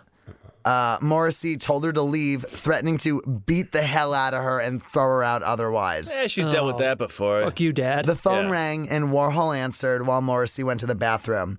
At 4:05 p.m., while Warhol was on the phone, Solanus fired at him 3 times. Holy fucking shit. The first 2 shots missed, but the third went through both lungs, his spleen, stomach, liver, and esophagus. What was she shitting me? shooting from the ground? Yeah, she was. Was she like was she in a prone position? I got a couple of them magic bullets. You ready to fuck with that, man? Left, right, left. I know a couple of magicians. Fucking wild. Now, and was there a second shooter or? Did this factory have a This is grassy knoll? one bullet. This is one bullet that Aye. riddled through his body. They do swerve I'm Dennis inside the Farina. If body. you know anything thing about is- magic bullets, please if you got call If you got a us. fucking, the thing is, if you get with a squishy body like that, you're squishy, your fucking lungs are next to your esophagus, and your fucking, Jesus Christ, a fucking anal cavity. It's a fucking it's all bounce right house there. in there. So after that, It's a nut butt buffet. Jesus Christ, this guy looked like he had a fucking bukkake baptism or something. What the fuck? After shooting Andy, she then shot art critic Mario Amaya in the hip. Oh my God! And while I'm at it, you're tasteless. Just flying. I don't like your reviews. And then she tried to shoot Fred Hughes, Warhol's manager, in the head. Oh. But her gun jammed, Yeah. and then Hughes just said, just go, just leave. And then she did. Wow. She just left, Should have shot that asshole Paul Morris. leaving behind a paper bag with her address book on the table. Warhol was rushed. Here's some evidence. I love her, Here's but all wow, of the what an evidence. idiot. I know. What an idiot. So Warhol was then rushed to Columbus Mother Cabrini Hospital, where he went in a successful 5-hour operation. Fucking A. So, Wait, can you go through what Yeah. she hit again? To both lungs, a spleen? So, yeah. Esophagus. Both lungs, spleen, stomach, liver, esophagus. I think She this fucking was loaded the gun also a with case of Plinko like balls? the bullet exploded. Like, Yeah. it might have been like the bullet shattered and Yeah. it Hollow like went point. into all these different places in his body. Yeah. Those old bullets. Yeah, like, this is also, they were remember, falling this apart. is They don't make 'em like these. 1968, 1969. So Right. remember, like, it's not like now where a bullet will just go right through, goes in and then go Yeah. just everywhere. It wasn't the murder science we And have if today. if he got shot, I think he got shot like in the side. yeah. Yeah. But it's kind of amazing. She missed with the first two. Yeah. She only needed one because it was going to do everything. So after this, she leaves the factory and she walks into the Times Square police station at 8 o'clock, turns herself in, hands over the gun, and confessed to the shooting, telling police that Warhol, quote, had too much control of my life. Oh, yeah. Wow. She was printed and charged with felonious assault and possession of a deadly weapon. The next morning, the New York Daily News ran the front page headline, "Actress Shoots Andy Warhol." I'm a writer, too. Solanus demanded a retraction of the statement that she was an actress. The Daily News changed its headline later in a later edition and added the quote from Solanus stating, "I am a writer, not an actress." Perfect. So not everyone was devastated by the news of the shooting. Governor Rockefeller. Oh boy. Wait a minute. Artist Ben Moria, who was the co-founder of the Black Mask group that later became the Up Against the Wall Motherfuckers group, was a friend of Valerie's. No shit. This is a quote from Ben Moria. Quote, "After she shot him, I wrote a pamphlet supporting her. I may have been the only person who did that publicly. I went up to the MoMA and handed it out there. Everybody I met was very negative about it. You guys are too negative, man. But hey, I dislike Andy Warhol immensely, and I loved Valerie. I felt she was right in her anger and that he was way more destructive than she was because he was helping to destroy the whole idea of creativity in art. Some people dislike the term, but I feel that creativity is kind of a spiritual act, a profound thing for people to do. Warhol was the exact opposite. He tried to deny and purge the core of creativity and put it on a commercial basis." Fucking A. Fucking A. I mean, is it crazy that the founder of Up Against the Wall Motherfucker was a big fan of Society for Cutting Up Men? Yeah. No, probably not. So, Probably makes sense. So funny. So good. Ty Grace Atkinson, the head of the New York chapter of the National Organization of Women, also took interest in Valerie's case. After the shooting, as did the civil rights lawyer Florence Kennedy, who volunteered to represent Valerie. She had previously represented members of the Black Panthers. Valerie, however, eventually rejected both of their support. On August 5th, 1968, she wrote to Ty Grace, quote, "I know you, along with all other professional parasites with nothing of their own going for them, and eagerly awaiting my commitment to the Bug House so then you can go on TV, plus write press releases for your key people defending me, plus deploring my being committed because of my views. Remember, I want to make perfectly clear that I am not being committed because of my views of the Scum Manifesto, nor do I want you to continue to mouth your cultivated banalities about my motive for shooting Warhol. Literature. Your gall in presuming to be competent to discourse on such a matter is beyond belief. In short, do not ever publicly discuss me, Scum, or any aspect of my care. Just don't." When Valerie also refused to cooperate with Florence Kennedy, Florence resigned. Keep my name Action out now. your mouth. Yeah. So at her arraignment in the That's Manhattan Criminal fantastic, Court, though. she denied shooting Warhol because he wouldn't produce her play, but said it was for the opposite reason, that he, quote, has a legal claim on my works.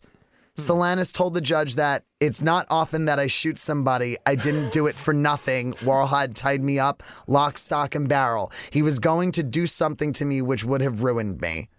She told the judge she wanted to represent herself, and she declared that she was, quote, right in what I did. I have nothing to regret. The judge struck her comments from the court record Oh, Wow. and had her admitted to Bellevue Hospital for psychiatric observation.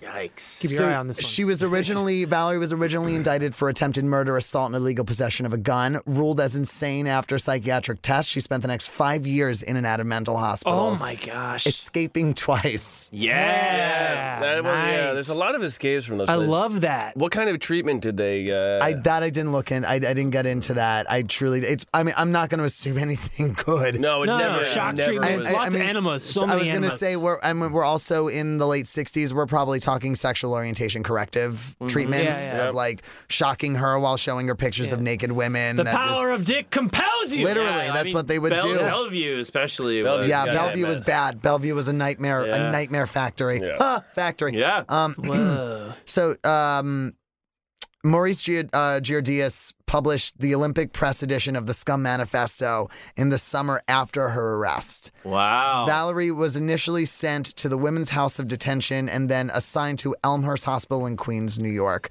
Psychiatric tests at Elmhurst included an IQ test, which she scored a 131, Ooh, placing in the top 2% of the population. Shit. She was diagnosed as schizophrenic chronic paranoid type. In August 68, she was transferred from Elmhurst to Mattawan State Hospital for the criminally insane by the court with a diagnosis of, quote, paranoid state with affective features and emotional instability. You crazy bitch. In December, she returned to court with and a $10,000 bail was set. Valerie's friend, Jeffrey Laguerre, paid the bail. She was free for the time being. The bail in her custody situation prior to that point was detailed in the Village Voice by Howard Smith in a scenes column, which I'm going to read for you. Valerie Solanas shot Andy Warhol, nearly killing him last June. Charged with attempted murder, carrying a concealed weapon, and assault, she was committed to Mattawan State Hospital by the state Supreme Court. When a mental patient facing criminal charges is to be recovered enough to understand the charges and participate in their defense, they are released to a court. Mattawan returned Valerie to court on December 12th. Obviously not satisfied with her release, the DA's office asked for a re-examination. Judge Schweitzer ordered another psychiatric evaluation and by a court-appointed doctor and the bail at $10,000. Let's skip ahead a little bit here. Not even aware that his attacker had been released, Andy Warhol answered on the phone Christmas Eve and was horrified to hear Valerie demanding to see him. Valerie demanded to see him. He handed the phone to Paul Morrissey, who says, He's right on it. He's always He's there. right. You fucking bitch. Damn ya. take it up with Morrissey. It's going to be a feast for Frankenstein, sweetheart. So The he blood said of that Dracula runs warm tonight. It's actually a feast for the creature. Frankenstein was the doctor. It's actually Frankenstein's monster, you dumb bitch. according to Morrissey, she demanded that all criminal charges be dropped and that Warhol put her in more movies. You know, we could work Not this only out. that, Andy. more movies, buy all of her manuscripts for $20,000 and arrange for her to appear as a guest on television shows. Various. I'd like to Cabot. Morrissey says, Fucking Sanford and Sons. What are you Up talking about? next, our next guest shot Andy Warhol. Morrissey then said when he explained that they didn't have anything for her and they wanted nothing to do with her, she replied with, "I can always do what I did before." Whoa. Miss twice and get lucky once. The DA's office, informed of the call, went to court and got a warrant for her rearrest for aggravated harassment, but the cops couldn't find her. Oblivious of the warrant, Valerie came into court on January 10th. the date that had been set when she was let out on bail. This time her bail was revoked and she was remanded to the Women's House of Detention where she will stay being re-examined. On January 10th, her next court appearance, it will be decided whether she is to stand trial or be sent back to Mattawan. That's from the Scenes column, written by Howard Smith. So, like I said, she was rearrested in January for fucking harassing him more. For being like, I'll come fucking shoot you again, Death threats, dude. yeah. More Yes, fucking sir. death threats. Paul, take this. So she Paul, went. it's for you. She was eventually, like I said, she went to women's detention, and she was transferred back to Elmhurst, and then again back to Bellevue in May. Jesus Christ. More enemas, more So- straitjackets. On June 9th, while she was still in Bellevue, Judge Culkin sentenced her to 3 years, including time served on a reduced charge, quote, reckless assault with intent to harm. You say Culkin? Yes, Wow. Culkin, as in, it sounds like Macaulay. Like I don't Rory? know if any, as in Kiernan. And he weirdly put her under house arrest? What? Was she alone? Was she by herself? Was she home alone? All by herself. Joe Pesci showed up. It was nuts. He was a cop, and then he wasn't. He was a cop with a gold tooth, and I knew there's something fishy here. The voice from the Wonder Years is there?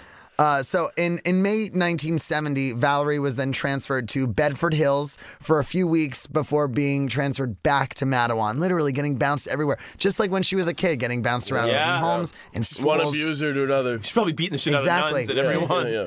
Where's your God now, you bitch? Now we're in. Getting Now we're pregnant all the way. randomly. Now we're in 71. She's still getting bounced around. She escaped from Mattawan and was on the run for Fuck 2 yeah. months.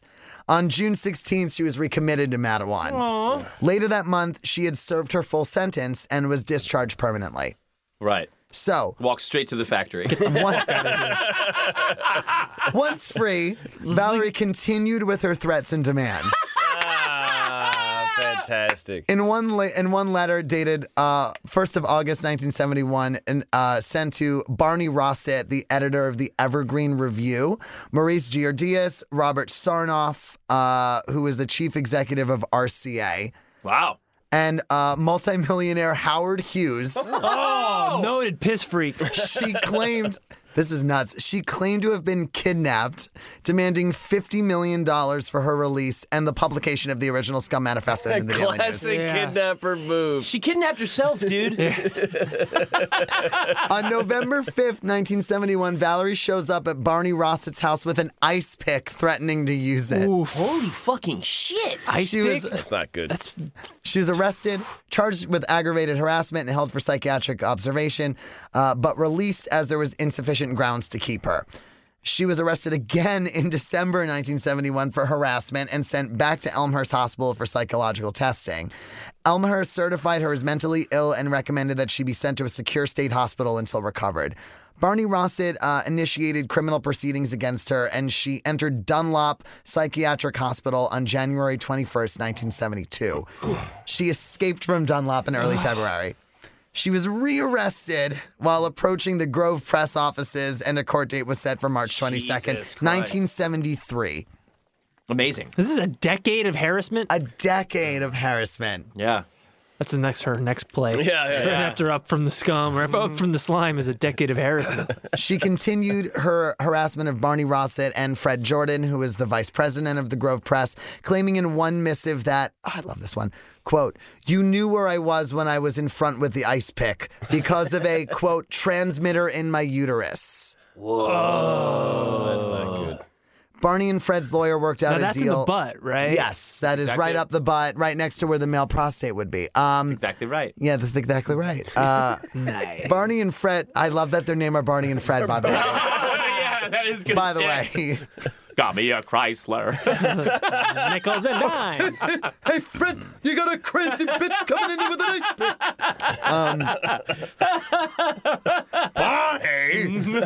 Bonnie, she's gonna shoot Andy again. Okay, so Barney and Fred's lawyer, Mr. Slate, I'm kidding, worked out a deal where she would not be released from Dunlop until she stopped harassing them. Wow. She stopped and she was released for the last time. In 1974, Valerie left New York for D.C., but then moved back to New York. She keeps bouncing all over the place. In 75, she goes to live near her sister in Florida. And then from February to October 1975, she was in South Florida State Hospital in Hollywood, Florida. This would be her last stay in a mental hospital. Wow. After she got out, she moved back and forth between New York and Florida over and over. In late 75, she moved, she worked as an editor for the Majority Report magazine for about 18 months, where she reinvigorated some of the arguments and issues covered in the Scum Manifesto. In mid 75, she had published her own edition of her Scum Manifesto after the Olympia Press went bankrupt and the rights reverted back to her. Very nice. Hey. Right? Silver lining. There's a really long interview I'm not going to get into here, but I really implore you look up her 1977 interview with the Village Voice. It's really wild. There's a really, really great quote in there that, I just want to read this one quote as opposed to the entire Don't worry. interview. Please tell me I still kept it in here. Shit, I didn't. Take your time. Just peruse through it real quick. I just want to, I want to, talk about. I mean, there's a lot to digest here. I mean, escaping from a mental hospital, Yes. testing at near genius IQ levels. Yeah, That's really cool. But also schizophrenic kind of makes sense too. Of course. You're paranoid. There's a transmitter in my uterus. But there's also a lot of people with high IQs are also schizophrenic. Yeah, because they're right. yeah, They are listening to you. There is a transmitter in your cooter. right. But also, couldn't you also see like somebody that's very smart being mistaken for schizophrenic? Because like, you're probably talking to yourself a lot. Yeah. You're the only person worth talking to that's as smart as yourself. Yeah. You know what I mean? But, it's kind of like you're like, And a lot of these treatments make you crazier. Yeah. oh yeah, they destroy your mind. I mean, I want to talk about Rocky Erickson in a Patreon. Yeah. And he was a victim of his own drug use. But then the fucking state hospital destroyed his brain. Yeah. Even to the point of the obvious lobotomy and stuff. Like the early psychiatry was like about avoiding the brain working. Yeah. Yeah. You know what I mean? Well, stop it. Stop it. It was. Yeah. And generally stop it. It's still kind of modern mental health protocols still are very much about making it easier for everybody else around the patient. Yeah. We're going to dose you so that we don't have to deal with it. Right. Yes. So the quote that I was looking for is not in this interview, but I'll go through it really, really quick. Because in this, like, she basically is talking to the Daily News, the Village Voice, but like how she's been, what she's been up to, and she like mentions that I've got a new book. I'm calling it Valerie Solanas, and I have $100 million advance for it. Wow. Oh, hey, wow. That's a lot of bread. So for his obviously book club. not true. She's a liar? The sections of this interview are her request, what scum, what she's been doing, her book, The Bullshit, which I'll read that. I'll read that segment. She's got a book named The Bullshit? No. A segment in this interview is called The Bullshit. Nice. Valerie. Yeah, yeah. I'm making sure that this isn't okay. Yeah. No, you are the one who are the liquors. You are the ones. Yeah, so she's basically in this, she's like 99% of all the things that they said about me were bullshit. Like Right. nothing anyone is saying is true. You got to listen Not to an me. actress. Just me. I'm not an actress. I'm a writer. But the quote I'm thinking, it's pretty much something along the lines of like, I have no regrets. Like the only regret I have was not doing target practice. Wow. Like she's like, oh, gonna say, absolutely. yeah. I'm proud that I shot him. I have no regret. I just wish I practiced. I was aiming for his liver. She's like, I wanted to kill him. She's like, the only thing is, my only Yeah. regret is that I didn't kill the son of a bitch. Very Carl Panzram. Yeah. I wish you all had one neck and I had my hands on But also, technically, I look at it like, because Andy ended up dying like many years later in 1987 from liver failure, but I Yeah, really probably do. something. I do not only complications, but he was never the same person. Yes, He right. became an extremely paranoid person after that. Like barely was seen in public anymore after the shooting. Yeah. So it's like she effectively did kill him. Yeah. She killed him. He was never the same person. Was never able to, like, in his own mental, be in a safe mental state in his brain ever again because of the fact that she was out running around calling and being like, I'll fucking kill you. Yeah. Like, I'll fucking come, I'll do what I did again and I won't fuck up this time. Sure, I'll yeah. find you, I'll kill you. It's a weird thing how sometimes, like in a weird way, mental health problems can be contagious like that. Yes. Like a person can affect you in such a way that their bullshit becomes your bullshit. Oh, yeah. And, even though it's not like biologically mediated, her affectations became his. It's the movie. Sure. It's the movie Face Off. Yeah. Or Event Horizon. Yeah.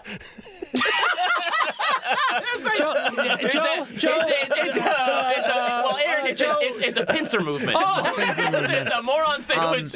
Moron sandwich with a pincer movement. But I was thinking slider. about it's We like pincered him. Event Horizon for like your hyper version, cascading outwards towards Matt And the pincers are clawing out my eyes. Right. Got it. Thanks. So after this, by the way, you could just look at, like, this is an extensive interview with her. That's why I'm saying, like, I'm not going to get into this whole thing. It is a Extensive. long interview. She's got nothing but time, and she's also, she's paid for conversation. But then so. after that, 10 cents a word. she then responded to the interview, like, after it was published. She wrote in the following week's Village Voice. And this I will read. For the record. This And I'll read. another thing. So, Valerie Solanas replies. Valerie Solanas has for some time insisted that she has been treated unfairly by the press, generally because she feels reporters' stories about her are usually inaccurate, to say the least. To allay those fears, we agreed to print a response if she thought we had misrepresented what she wanted to say in last week's interview. Space did not permit Valerie's detailed analysis of what she felt went wrong. Toads. What follows is what Valerie believes are the most important points of the criticism. She's got a gun to her head. Call for help now. She's gonna kill her. If you're reading this, Smith said in the statement accompanying the interview that I explained that there were no changes in the current edition of my tract, except me that this time I am the publisher.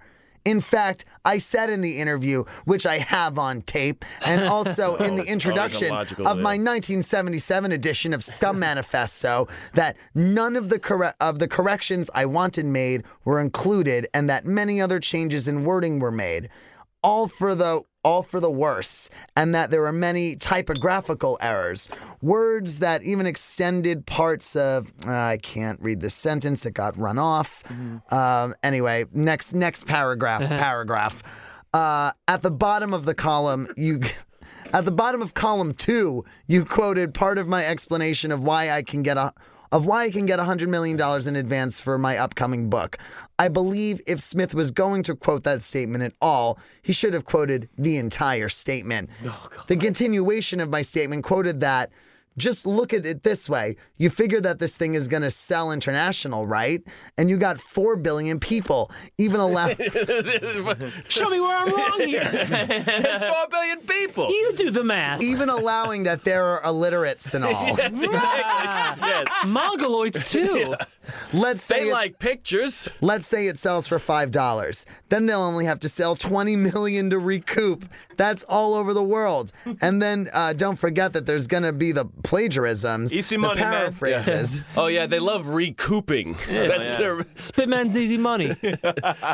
Boy, that's all they need is the par- recoup. It's the paraphrases and the paraphrases of the paraphrases of the paraphrases, etc., etc., etc. So they're really buying 25 books. Then there are the movie rights. I mean, that's not nothing. That's history's greatest bargain. I mean, $100 million for the world's best-selling book and movie? not exactly a lightweight. I mean, sure, there's blinds too, but they got there's blinds. yeah, The blinds. the blinds.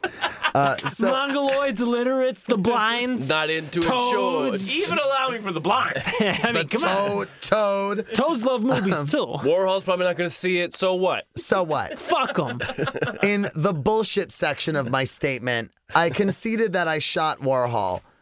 was the quote, I conceded that I shot Warhol, was printed as answer to the question, what kind of things were common lies that were said about you? This misrepresents the point I was making in conceding I shot him and also gives the impression I consider this concession worthy of mention.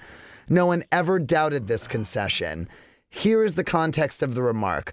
I was saying that Giardias and Morrissey's remarks were taken by the media as fact. There was no Giardias claims that. Whatever bullshit Giardias or Morrissey fed the media was treated as fact. I said these people are my adversaries and they were regarded as neutral, objective bystanders. Yeah, she's just, I mean, she has all this free time. She's going through and she's every a paranoid single... schizophrenic actress. Take that. Let me tell you, Actress. Paul Morrissey is no fan of mine. And like she said, she's like, I concede I shot him, but everything that people were saying about me is that's bullshit. Not the point. That's not the point. She probably wrote them 25 pages in response. Yeah, and these are just like in response to a one-page interview. One-page interview. Immediately after that passage, Smith quoted himself as asking me, "You didn't want anything from them?" And then quoted me as answering, "This is so absurd. This is so fucking absurd." In fact, Smith said, "You didn't want anything from them at that time." Smith's misquotation of himself makes my answer imply that I never wanted anything from them. And I know this to be fact because I have it all recorded on the transceiver inside my uterus. If you just listen to my uterus, just put your ear up to it. Yeah. In the same paragraph, I'm quoted as saying, quote, naturally, Morrissey's going to say something that makes himself look good. In fact, I said themselves, not himself. Himself gives the impressions I consider Morrissey spoke only for himself, and that was not a spokesperson for Warhol. It's like, Jesus, she's like, but you know what? But she's not. I bet she's not wrong about what she said in these interviews. She's not wrong. She's got an asshole. I was gonna say she's got an IQ of 131. I bet she remembers what she fucking said. Yeah. Right. And she thought about that interview for a year before she did it. But burying yourself in the minutia is really outing you to everyone as a total psychopath. Yeah. When you Even if you're not wrong. Yeah. Let it go. When you do that, are there any good line like did you call anyone toads in there? Yeah. Is there any racist stuff? Or... Any tips? Any tips? Any tips? I'll just read the last bit of this because this is a little ridiculous. But Valerie had many other complaints when she vented with us last week. Oh, visited with us. Oh, God. She was there? She did both. But it said when she visited with us last week. Valerie had many other complaints when she visited with us last week. During one of the arguments, she accused us of being unfair and journalistically immoral because of the excerpts we chose to print out of... you shot a guy, you dumb broad. Out of hours of interviewing. Oh, God, that must have been. They didn't take the choice cuts you wanted? Imagine being the intern being This like, is you gotta type this This up. is the quote I was talking about. So, Valerie, I go by an absolute moral standard. Scenes. You believe you go by an absolute moral standard. That's right. That doesn't mean it necessarily is, Valerie. You have often been unfair. I'm sure you're not a saint. Valerie, yes, I am. I don't rip people off. Compared to you, I absolutely am. Most certainly. Oh, yes, and you can put that in print. Valerie, do you want to get into a discussion now about shooting people? Yo, bitch! And this is the quote. This is the quote I was talking about. I consider that a moral act. I consider it immoral that I missed. I should have done target practice. That is great. It's really good stuff. You know, God, you know that's what my good. sin is? I missed. I didn't do Not enough. murdering him. Right? And he's in his apartment reading? Yeah. Oh. Shitting out his stomach. She's just down the block, huh? Shitting in a colostomy bag. And now she's moved on to ice picks. Yeah, she's moving on. She's got an ice pick ready to go. Next thing you know, she'll move down to a sharpened stick. We're going to downgrade to crude tools. Toothbrush. fucking... A toothbrush shiv. But she worked her way up from paper insults to guns, and then she's working her way back down. Yeah. She had her peak. Now she's got to have the declining action. The dull blank. So the edition of the Scum Manifesto that Valerie brought out was printed by the Majority Report. Their distributor, Joanne Steele, helped to distribute the manifesto, which was also advertised in the magazine. Despite their best efforts, the book did not sell. You don't. What Valerie- about the 4 billion people or whatever? Well, a lot of Valerie- them are blind. Valerie then told Joanne to destroy the remaining copies. Wow, really? Yeah. By late 1979, Valerie was missing. Her mother, Dorothy Moran, filed a missing persons report on her without success. From 81 to 85, Valerie was known to live in Phoenix, Arizona. Weird. Might as well be dead. The address she used for the Social Security Department was 620 North 2nd Street, but according to the biographer, she most likely lived on the streets. Wow. This is a quote from the biography about her at this time. It did not take long for Valerie to make her presence known there. A former Phoenix police officer and current writer, Bud Vasconcellos, Of course. Hi, I'm Bud Vasconcello, a writer. also known Phoenix, by Arizona. his pen name Bud Maxwell. Bud Maxwell, at your service. Gotta hear this Bud Maxwell piece. yeah, well, fucking Jesus Christ, this lady used to be named Biondo. Biondo. Can you believe that? Yeah, now there's fucking Dorothy Moran. Nice fucking out, pal. So this guy spoke of his encounters with Valerie, which started in the early spring of '81. Quote, the first time I ran into Valerie Solanas, I was working the downtown afternoon beat, and we got dispatched on the radio code of a 918 saying that there was an insane person, a white female in her mid-40s, standing in the middle of Central and Washington, wearing a nightgown and crowing like a chicken. She was stopping traffic. Bud and his partner, Rick Nassy, drove to the scene, got out of their car. Valerie, gaunt and thin, was standing in the intersection barefoot, wearing a white nightgown that came down to her knees and wrapped in a thin white blanket. She looked like Casper the Ghost, Bud said. He really is a writer. Yeah. She wore the blanket so that others couldn't see her. What did she look like? But except this poltergeist wasn't friendly. So Great. the thinness... Bud, you should be a writer. Ever tell you? Like, go by Bud Maxwell now. The thinness of the blanket allowed her to see out from underneath it, and as Bud and his partner approached, Valerie took off running. And the whole time, she's running, she's going, caw, caw, caw. Horns are honking, people are looking, people are laughing, and I look at my partner and I said, I'm not chasing this crazy girl, are you? He was kind of a laid-back cop, and he goes, nope. No. Bud said that Fucking Valerie... Arizona. Let's go back to the station now. Bud It's said that AC. at this time she must have just have arrived because he'd never seen anyone like her like that Yeah. and encountered anyone like that before. Bet she pops up again. Yeah. So nearly every day for the next 3 years, We got a new regular, Bud. Bud and his partner had Jesus some Christ. sort of interaction with Valerie. On several occasions, they saw her bathing nude or washing her feet in the fountain in front of the downtown library And they continued not doing anything? around 3 or 4 in the morning. Well, it's nice and cool. Yeah, she's not disturbing anyone. It's the witch now. She slept on park benches in dark alleys, roamed the streets, crawling and frightening business people that worked in the offices downtown. Good. Good. Excellent. Freak out the rich. Yeah, Do it. yeah. Fucking freak out the I'm fine with squares, that, man. yeah. Fuck these people. Fucking freak out the squares, dude. Yeah. So from All those rich corporate drones and cubicles. Up against the wall, motherfucker. so after this, Break she, yourself, Ted. Daylight, motherfucker. so after Phoenix in '85, she goes up to San Francisco.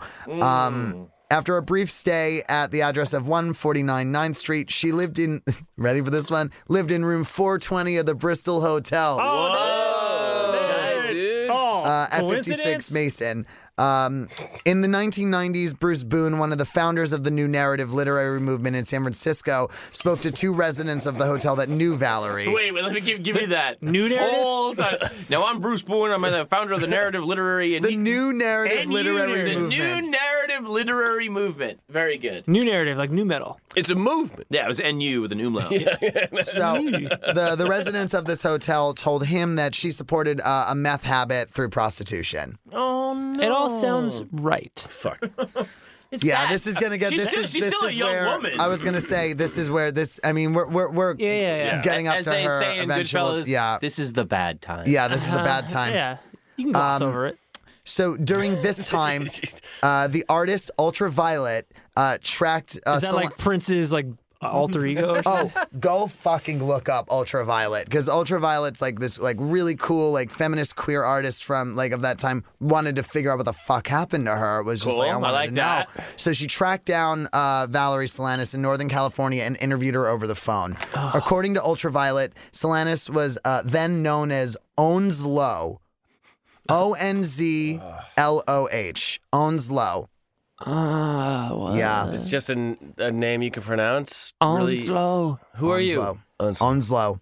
I am Onslow. I am Onslow. Yeah. Daughter of Biondo. First Daughter of Beyond. first of my name. First of her name. Daughter of Biondo. Onslow, daughter of Beyond. Lady of the Room 420. It is you who seeks the stones. Praise it and blaze it. A soul for a soul. Praise and blaze her name. I'm Bruce Boone, founder of the new literary. We got some wild folks up here. So during this interview, Solanas told her that the 1968 August version of the manifesto had many errors, unlike her own printed version of the October 1967 version. Oh, does she have a list of And that fucking the book grievances? had not, with and the book herself. had not sold well. Right. She also said that until she was told by artist Ultraviolet, she had no aware that Andy Warhol had died. Wow. On February 22nd, 1987. She wasn't reading a lot of newspapers. I mean, No, she was sleeping under them. yeah. There's no time for I thought he was reading. just avoiding me over that whole shooting thing. So on. I mean, move on. Here's move the bummer. on. Here's the bummer. Well, So on April 28th, 1988, Valerie's body was found in the room at the Bristol, taken from her biography. This is what it's saying. By April 25th, 1988, no one had seen Valerie for a week, and the rent was overdue. The supervisor at the Bristol Hotel, Lev Kraisman. What? Lev Kraisman. Krayzman. Yeah. Kraisman. Hi, I'm your cool landlord, Lev Kraisman. Yeah, every room is 420. Here at the Bristol. We have 2 rooms, 420 and 69. And you're a crazy person checking in. Yeah. And you can never leave. did you say your name was again? Lev Kraisman. Kraisman. All the rooms are 237. What's that short for? Levi? Maybe? Leviathan. Hungarian. Liv Crazy. Lev Kraisman. So Lev Kraisman used a skeleton key to unlock the room. Upon entering, Ew. he discovered Valerie kneeling on the floor of the one-room apartment. Her upper torso was facing down on the side of her bed. The body was covered with maggots. Yeah. Joe. But the room appeared orderly. The maggots. Yeah, This is why I had to she say wasn't that, like- alive to fuck it up. Well, I mean, also, if you're Lev Kraisman, everything appears orderly. So she died in the praying position? I guess so. Well, I guess the maggots seem to have it under control. Once again, the maggots Nothing saved to the see day here. on this one. Jeez. Okay, so the police report, again, kitchen was a misspelling mess, her though. name. I despise maggots. The police report this police report again misspelling her Solanas. fucking no, this time it's Solanos. Oh, Greek. Yeah, very It nice. is. The police report continued that Kraisman did not touch or move Valerie, but open an unlatched window in the room due to the foul odor. Aired out. Yeah. The coroner's report gave the cause of death as acute and chronic aspirational bronchopneumonia and centrilobular pulmonary emphysema. So, yeah. She had fucked up lungs. Yeah, the report also, Like I mean, Warhol. she smoked a lot of cigarettes. That was And, like an insane amount of cigarettes. Crazy people love cigarettes. Yeah. Valerie likely died from a AA pneumonia meetings. brought on by emphysema is Damn. ultimately what they said. Fuck. So the police recorded Valerie's death death as the day Kraisman discovered her body on the 25th, though, given the deterioration, her actual death likely occurred a few days before. Right. So she had knelt for days decomposing in her room. Damn. I mean, that's crazy. That's an art project. Yeah. Now that's a scene to show up at the MoMA. So Woman Valerie- as maggot statue. Jesus Christ. Valerie was then cremated on May 9th, 1988. What do they do with the maggots? I'm sure, you know what? I'm sure they gave They them were a proper bronzed, burial. Matt. They were bronzed maggots. They were all hired by the hotel. At the request of her mother, her ashes were buried at St. Mary's Catholic Cemetery near her mother's home in Virginia. What was she? She was like 50? I think so. Yeah, 52. I think she died. Yeah, 52. After her death, Valerie's mother destroyed all of her belongings so that her daughter could rest in peace. Wow. Interesting. I was against it until you mentioned the rest in peace part, which is like, I kind of get it. Yeah. I get it. Move on. So that's the story of Valerie, but I want to talk really quick about the legacy that she left behind. Absolutely. So, first and foremost, in 1996, the movie I Shot Andy Warhol was released by director Mary Harron. Oh, she did American Psycho. American Psycho. Oh, I didn't know that. And the Yeah. Notorious Betty Page as her other famous movies. very cool. The actress Lily Taylor played her in the movie from The Conjuring. She's an so good.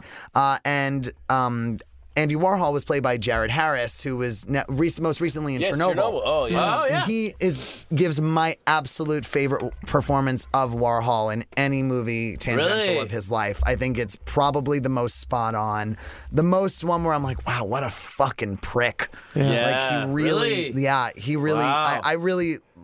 I love that movie because it allowed me, because I liked Andy Warhol, and then I watched that movie and go, yo, I fucking hate Andy Warhol. It feels good to hate him. Even It in does. even in Basquiat, Bowie plays them, and you're like, man, fuck this dude. So she ended up winning. Lily Taylor won a special recognition award for outstanding performance at Sundance for the film. Mary Harron, the director, requested permission to use songs by the Velvet Underground, but was Nice. denied by Lou Reed. Wow, really? fuck 'em. Feared that Solanus would be glorified in the film, which she was. But fuck him, what an asshole. I mean, Yeah, fuck 'em. 6 years before the film's release, Reed and John Cale included a song about Solanus, I Believe, on their concept album about Warhol, Songs for Drella. In I Believe, Reed sings, I believe life's serious enough for retribution. I believe being sick is no excuse. And I believe I would have pulled the switch on her myself. Reed believed that Solanus was to blame for Warhol's eventual death from a gallbladder infection 20 years after she shot him. Damn. Oh yeah, for Solanus sure. has Yeah, I mean, that inspired. makes sense, she but- inspired 3 plays: Valerie Shoots Andy by Carson Kreitzer, starring 2 actors playing younger and older Solanus; Tragedy in 9 Lives by Karen Hoopert, examining the encounter between Solanus and Warhol as a Greek tragedy, Wow. and starred Juliana Francis as Solanus, and most recently in 2011, Pop, a musical by Maggie Kate Coleman and Anna K. Jacobs, focused mainly on Warhol. Rachel Zampelli plays Solanus singing the song Big Gun, described as the, quote, evening's strongest number. Wow. Hey. Very nice. Up Your Ass was rediscovered Yeah. in 1999 and produced in 2000 by the George Coates Performance Works in San Francisco. The copy Warhol lost was found in a trunk of lighting equipment owned by Billy Name. What a name, Billy Name. Oh, Billy Name? Forget about it. Coates Sam learned Speed. he learned about the rediscovered manuscript while at an exhibition at the Andy Warhol Museum, which, by the way, is in St. Petersburg, Florida. I've been, and Hey. it's great. I never knew that. Oh, no, I'm sorry. It's the Salvador Dali Museum. The Andy Warhol Oh, yeah, Museum yeah, is I've in been to the- Pittsburgh. Gotcha. When I was there was a Warhol exhibit that was at the Salvador Dali Museum. I have been to the Dolly Wait, why the Museum, fuck is Warhol in Pittsburgh? I think that was where he was born. He's also buried in Pittsburgh. It's a factory town. Yeah, it's the factory town. Why? Fuck me. I do genuinely think that that's his Because you hometown. like that joke? Yeah. You dickhead. it's a great joke, and it's his hometown. I don't like it. I don't like it. I don't like how it makes sense. I don't like those parts. Yeah. Those are the only things that make sense. Well, Nothing else. how about Dolly in St. Pete? Yeah, what the exactly. fuck Yeah, is it that? doesn't That's a fucking crazy town. All I want is Pittsburgh is a museum of chop and baseball. That's right. We'll make it happen. We'll make it happen. We'll start a petition on change.org. So, which, by the way, he discovered this around exactly the 30th anniversary of the shooting. He discovered this. Really? Wow. So, Coates turned the piece into a musical with an all-female cast. Good. That's Coates consulted with Solanus' sister Judith. Did you say Toad? Okay. Toad, while writing the piece, and sought to create a, quote, very funny satirist out of Solanus, not just showing her as Warhol's attempted She's assassin. definitely funny. Yeah. All right, without question. Very funny. The musical went up February 7th in 2001 at PS 122 At a public school? at a public school auditorium for the month of February. Wow. And you can get a ticket for $20. Yeah. Men are 40. Yeah. Men are 40. This is pre 9/11. So You gotta imagine. her legacy continues, man. Swedish author Sarah Stridsberg wrote a semi-fictional novel about Solanus called Drumfolk. Nope, can't read that. Oh, the Zoom Too drunk. The English translation being The Dream Faculty. The book's narrator visits Solanus towards the end of her life at the Bristol Hotel. Stridsberg was nominated the Nordic Council's Literature Prize for the book. It's like the Nordic. It's like the highest prize in all of the Nordics. All of pretty good. highest prize in all of the Nords. Composer Pauline Oliveros released To Valerie Solanus and Marilyn Monroe in recognition of their desperation in 1970. In the work, Oliveros seeks to explore how both women seem to be desperate and caught in the traps of inequality.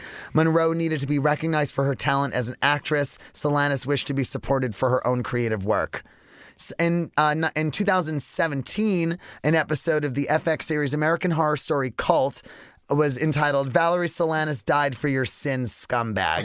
Wow, And nice. she was portrayed by Lena Dunham. Yeah, The makes episode sense. portrayed Solanus as the instigator of the Zodiac Killer murders. Interesting. Yeah, really cool positing there. Really cool. What? And one That's other crazy. Yeah. I like it. I do. Well, you're a Libra. What? Huh? I don't know Who what told you are. that? Are you? Pisces. Now, Duh. also, she inspired a band called the Valerie Solanus.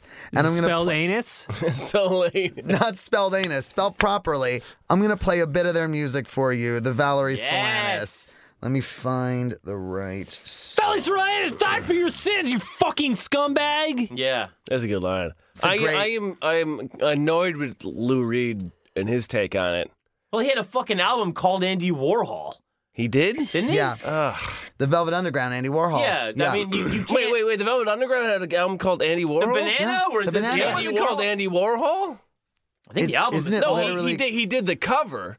But the album isn't called Andy No, Warhol? no. I always Oh, then that thought it might was- just be his artist signature in the corner of the album. I mean, Yeah. the that might have Dandy just been Warhols. self-titled Yeah. The Velvet Underground, actually. Because it was the Velvet Underground and Nico.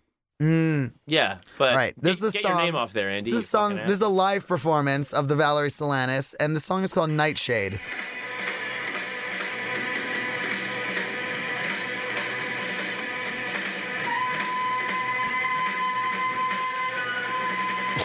Oh, good, it's in tune. This is 3/4, going into 4/5, then into 6/1, and Tune accordingly. This is a blues riff in B. Now this is live at CC Muse in Hohenzollern in, I'm assuming, Germany. Live in the CC Music Factory in Holsten, Germany. It's like a the factory Germans for music. they do a different tuning. It's like a factory This where guy's they make fucking wailing on this jazz flute. sitar. Oh yeah, we will be honored if you play jazz flute. I stopped doing the Jethro Tull and I started doing this.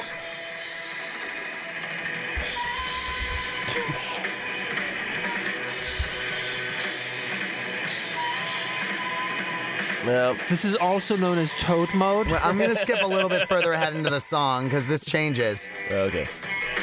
Okay. Hey, all right. Here's a beat I can move to. Oh, There's a dude in this it band. is Jethro It's all, Tull. it's all dudes, man. Really? Yeah, and they all paid $40 to get into their own show. Crazy. not bad. Yeah. It's not that's bad. all right. I just thought, I thought that song was appropriate because of just how fucking nutso that flute is in the beginning. pretty wild. And then it just takes that turn like a minute and a half, and you're like, oh wait, this just sounds like the fucking Greta Van Fleet or some shit. Like, The flute has no business in most music. No offense to all the flutists out there. Flautists. Please. No, Flautist. no, not to me. Not to me. nah, they're me. flutists to me. They're Flautist so sounds real to me. gay.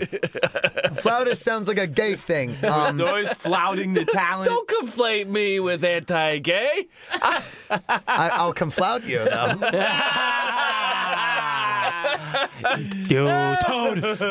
You don't. Toad. You probably told her. Toad. You probably told her how. You probably Toad her how.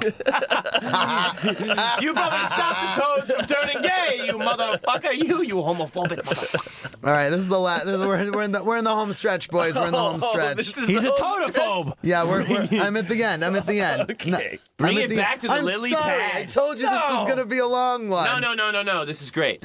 So, her role, Solantis' role as a cult figure, was solidified with the publication of the Scum Manifesto and her shooting of Andy Warhol. People have explained that after her arrest, she aligned herself with this historical avant-garde rejection of traditional structure of the bourgeois theater. Fucking A, she did. I mean, she became a punk. And that her anti-patriarchal militant hostility pushed that avant-garde in radically new directions. I mean, the Clash sung about, doing shit, and she actually fucking did it. Right. Yeah. For better or She did worse. shoot a She guy. tried to kill Andy Warhol. Yeah, some people actually have said that assassination attempt in itself was a piece of theater. It was a piece of performance. I definitely think that's maybe true. in her mind, probably. I think it even was in Andy's mind. It's like at the shooting, she left on the table, like I said, she left the paper bag containing the gun, her address book, and a sanitary napkin. Yeah. So like, Oh, it's like used? it's like something to say. Like she had Here are my props. everything was here This are is my for the props. Smithsonian. You're Yes. welcome. If I'm gonna be famous. Yeah. Take this. You'll want this for your records. Here's all the Because character she's witnesses. smart enough to know This might be a I'm little gonna too shoot advanced for Andy you guys, but Warhol, trust and I me. will go down in history as the woman that shot Andy Warhol. Your kids are going to love it. If Andy Warhol got out of that without all of the terrible pain, he would have used that to promote himself. Yeah. Now, there was an artist, last name of Harding. I don't have the first name here, and I don't know why I don't have it here. That's a misstep on my part. Warren G. She's Warren G. That's a reference to a local comedian's bit about Warren G. It's a level 3 boner is Harding. So this person, Harding, had stated that leaving behind the sanitary napkin was part of the performance, quote, calling attention to basic feminine experiences that were publicly taboo and tactically elided within avant-garde circles. You too will bleed, sir. Yeah. You too will bleed. So philosopher, Plug it up. feminist philosopher Evita Ronald compared Solantis to an array of people like Lorena Bobbitt, Yeah. Also an artist. a quote, a female Nietzsche, Medusa, the Unabomber, and Medea. Not that Medea. Okay, yeah. Those are all very apt comparisons. Comparisons. Tyler Perry shooting Warhol. Ronald believed that Solantis was threatened by the hyper feminine women of the world of the factory, and that Warhol liked and felt lonely because of this rejection. She's seeing like all these gorgeous, beautiful, feminine, like how much he would put like the ideal feminine figure on camera. Yeah. And that women like her didn't. What really, about me? Well, Yeah, just like with a, yeah. Warhol did. He put a lot of models front and center. Yeah. He's like, wait, you're supposed to be some sort of avant-garde, some sort of punk artist. and right, You're yeah, just, yeah. everything you're doing is conforming to It's still, type. it's still, Or at least it's still Life reinforcing- magazine or Yeah, whatever. yeah. Yeah.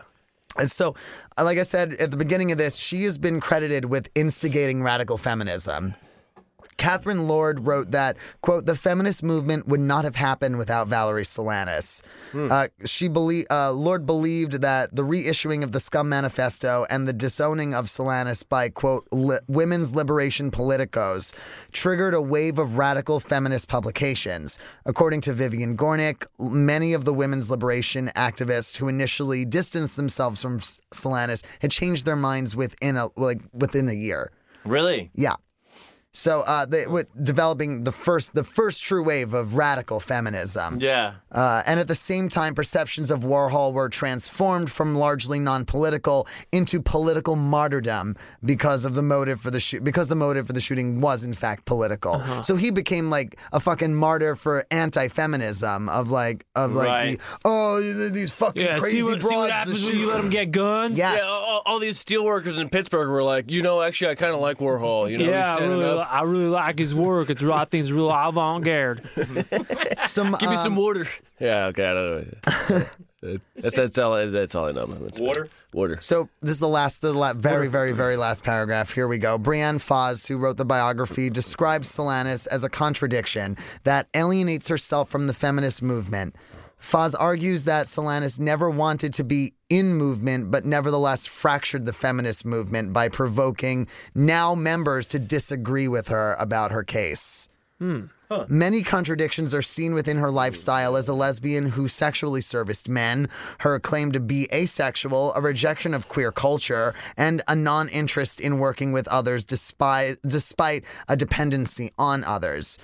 Also is brought into question the contradictory stories of Solanus' life. She's described as a victim, a rebel, and a desperate loner, yet Solanus' cousin said that she worked as a waitress in her late 20s and 30s, not primarily as a prostitute. And friend Jeffrey Laguerre said that she had a, quote, groovy childhood. Solanus, I don't trust that Jeffrey Solanus guy. also kept in touch with her father throughout her life. Yeah, I was wondering about that. Despite the claims that he sexually abused her. So she believed that she embraced these contradictions as a key part of her identity. Right. And that is the story. It's being an individual, right? And that's the story of Valerie Solanus. Boys. That was great, Joe. Thank you, Joe. Wonderful, Joe. That was really good. That was great. Thank you. Crazy. I really lady. loved that.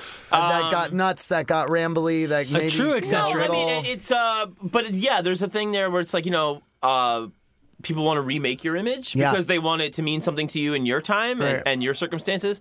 Here's what I think it means like, to me. Yeah, well, I'm not really going to adhere, and like, yeah, I still talk to my abuser, and like everybody has like whatever their own fucking weird shit, and I think that's like why she's ended up spending so much of the latter half of her years clarifying, right? Where it was like, I'm not this. For the record, you're not gonna pigeonhole me into that. I didn't do that. Yeah. This was it was just like I'm an individual, and I have unique thoughts, and that doesn't appeal to the newspaper as much as it doesn't appeal to Andy Warhol, right? And the cute model girls that are selling cigarettes or whatever. Like I'm. Like your Edie Sedgwicks and others. Legitimately your doing Twiggies. weird, freaky shit on the edge. I'm writing up your ass. And how are you not diving on this? Yeah. It's obviously freaky, weird, beatnik art. Yeah, but also, like if, a normal person, what a normal person does. And listen, normal is not good. No. I'm getting that out of the way right now. Thank you. But what a normal, healthy, well-adjusted, non-hypervert, never tasted piss, not a stinker, never a thinker, tasted piss and not a piss drinker. What they do is go, I'm clearly, sure she drank piss. Oh, dude, I'm sure woman she drank some piss. Yeah. She definitely drank some piss. Bottoms up, turd bag. You don't piss. You're lost, toad. Piss is Valerie on the way. Solanus drank piss for your sins, scumbag. Toad. Piss is in the equation of meth. There's the trail somewhere. Exactly, John. I'm so glad you've come around on piss being kicked up. I'm a the notch. one that originally told you that. Oh, I wish you were dead. I'm gonna fucking hit every organ in your body. No, I'm gonna. For the record, I was the one in episode 28 that said drinking your own piss kicks it up a notch, and I did not say that it kicks it up a notch. I said it kicks it at 0.8 notches, and that's 1/8. Go on. Next week, an Aaron Peter responds. Fucking that's our new Patreon episode. Aaron Peter responds. He was the hypervert that said it kicks it up a notch, and he was the disbeliever. That's exactly right. That's exactly right, and I think that's all there is to say about that. I really love that story. Joe, that was Thank fantastic. you. I think about so Warhol's supposed to be this counterculture guy. Yeah. And here's 4 pictures of Marilyn Monroe. Here's 4 pictures of Elvis. Here's tomato soup cans. Yeah. And you're saying everybody is thinks he's the brilliant idea that's changing counterculture, and I actually have an idea that is true counterculture. Yeah. Truly. Because there's no culture in it. right, and he won't take me because but- I can't commercialize you saying Bingo wants to Right. fuck some chicks. But also, he would take on Basquiat, right? Who was doing Heroin. graffiti, Right. And he was in noise bands and stuff in Sure, the Lower yes. East Side. But here's the thing, he was good. He was also a man, yes, But he was also yes. black. right? But And I mean, French. he Still a man. He was a man. He was Still a a man. man. He was I a mean, man. like, There you was know, a man. There was a man. was. There's and- not many female voices that came out of the factory. A lot of female Right. faces, but Right. not a lot of Showed female up, they voices. showed up in his Right. stuff. A lot of Yeah, female I faces mean- showed up in his work, but were Right. not. Their voices were pretty silent. But also the idea that you're taking the straight up the written word out of her mouth, not crediting Well, and, it. and So- that so is the issue, is that he did take what she said Well, and the Chinaman repurpose it is for his not own. the issue. yeah. Or Down syndrome. Please. Well, the Chinaman did have a soul anus. Oh my God. I don't know what. What? Soul stone? Is that a soul for a He's a soul? soul anus. One for one. But Oh, lip shit. so that's the thing. So that means your art is worth it. Except, It's, Right, it's worthy Yeah. of being but stolen. when it comes through him, but when Right. but so your shit is good enough. Right. Yeah. But you're not getting 'Cause any credit. You're not he getting used it. anything. And then you show up with makeup on and he throws you a compliment. And he you're goes, like, "Oh, you "Hey, look really pretty today." I'm Yeah. sure, I mean, it sucks. But is there, and this is just a devil's advocate argument, is there an course argument you to be would. made that You pee-pee it wouldn't, slut. because it wasn't that good in the first place, that it wouldn't see the light of day without his stamp of approval? But see, the thing is, I mean, the two are they're intertwined, hardcore, right? But I mean, like- the movie's called I Shot Andy Warhol. I shot Andy Warhol. But like the fact of the matter is that even when her play was like rediscovered and the guy who discovered it wants to put it on is like, no, she was fucking hilarious. This is Yeah. funny. This It is is funny. satire. Yeah. It is funny. And but if you it's look funny at to it from us. the gaze of like, maybe she didn't even fucking realize that she was writing really like cutting satire Right. for the time. Right. Yeah. That like it is good. Yeah. Like I read through the whole thing and it's not. It is incoherent. Is it but good it like is The Room? Also funny. no, like, no, it's legitimately Yeah. good. Like it's funny. You can like, tell. there- It is funny. She has a lot of, I mean, it's the reason why she sparked radical feminism and not just like, Right. like timid feminism. Yeah. Like it's the thing of kill all men, fuck all men. I don't care if you're gay. I don't give a shit. That just means that's two men in a room. Exactly. Fuck off. She's truly like Good, like, one really more bullet, one less discounted bullet. queer culture. She fucking hated gay men. She hated it because She she couldn't think of despised them, anything more actually. disgusting than two men together because it's men. The power of two men. Imagine one man. She hates Now it. Two men. Hates it. Yeah. Hates it. That's but really fascinating. wild. These guys but are what's fucking crazy is the gay men that followed her, Yeah. that really worshipped the ground she walked on. Yeah. Wow, man, that's fucking wild. Yeah. So they're showing up. Men have sex with each other? That is wild. $250 a man, showing up for the meeting. Two, yeah. Broad's in for $1. Yeah. And she's like, I am super hostile to you. I do not like you. Get the fuck away from Yeah, me. you're disgusting. You're but a also, toad. yeah, You're you're a toad. And they're just like, I love you. Everything, Wow, everything you're that's- doing is Yeah, so you're cool. right. There's- I am a toad. I I am a am toad. Piss on disgusting. me, beat on I am a me. pig and I am a man and I don't deserve to the ground that I walk on because men are disgusting. It's that early idea of like the patriarchy has made all men terrible. Yeah. Like it doesn't matter if we admit to it or not. We've all been conditioned by it, and we all. sure. Absolutely. Yes. Absolutely. It's like this is the early wokeness of men being like, yes, we are fucking disgusting. But like I still I'm thinking again. It is kind of crazy. There wasn't anybody being that hardcore about it, especially in a change Before period that. like the '60s and stuff. You know, She when really, like- when you were more allowed to say those things. It was like she's kind of a lone voice, right? Yeah. Like At the time, especially. Well, it's always the crazy people first I'm just And- because they don't care about what other people think. yeah. yeah. I'm glad that I got because like I said, I got into that movie because I was into Warhol at the time, and I see Yeah. this movie. I'm like, oh, cool. What's this? Ooh, someone. I didn't know someone tried to kill him. Let me see this, and I was, oh, fuck, and it just deep dove me into this world of her that. Well, there's Way something more fascinating there's of an something individual that I than think Andy. is like Yes. Yes. you know, there is this thing when you're like a hopeful person and you're an artist or whatever, and this is going to sound really jerk-offy, but if you see like that there is a factory, that there is a church of creativity, Someone's doing that this. you can go to. And then you feel rejected by the place that you go for solace. Yeah. It's presented to you as... Solanus. Yeah, so when you the place that you go for Solanus. But it's presented to you as the place where you can do the art that no one, the art community doesn't want to do. Unless it doesn't fit in with what we think is art. Go fuck yourself. Exactly. That betrays you. Yeah. If you feel betrayed exactly by... right. If you feel That's betrayed... the Greek tragedy of it all, right? Like, Right. The outsider culture is the fucking, you're too punk for the punk scene. Right. Or you're not punk enough. Or the punk scene isn't really Right, punk. right. And Right. you are. Are you saying and she was you're the, not she happy was, about she was it. the anal cunt? She was. Yeah, She was the soul She's anus. the anal. She's the soul anus. The Yeah. soul anus. She was. And yeah.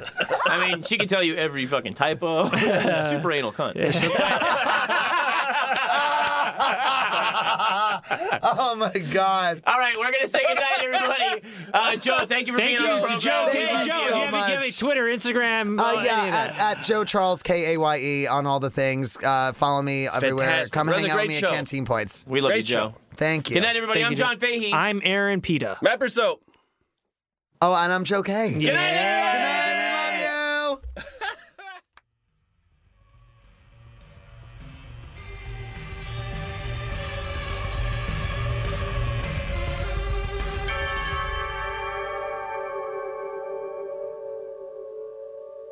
Starburns Audio, a podcast network.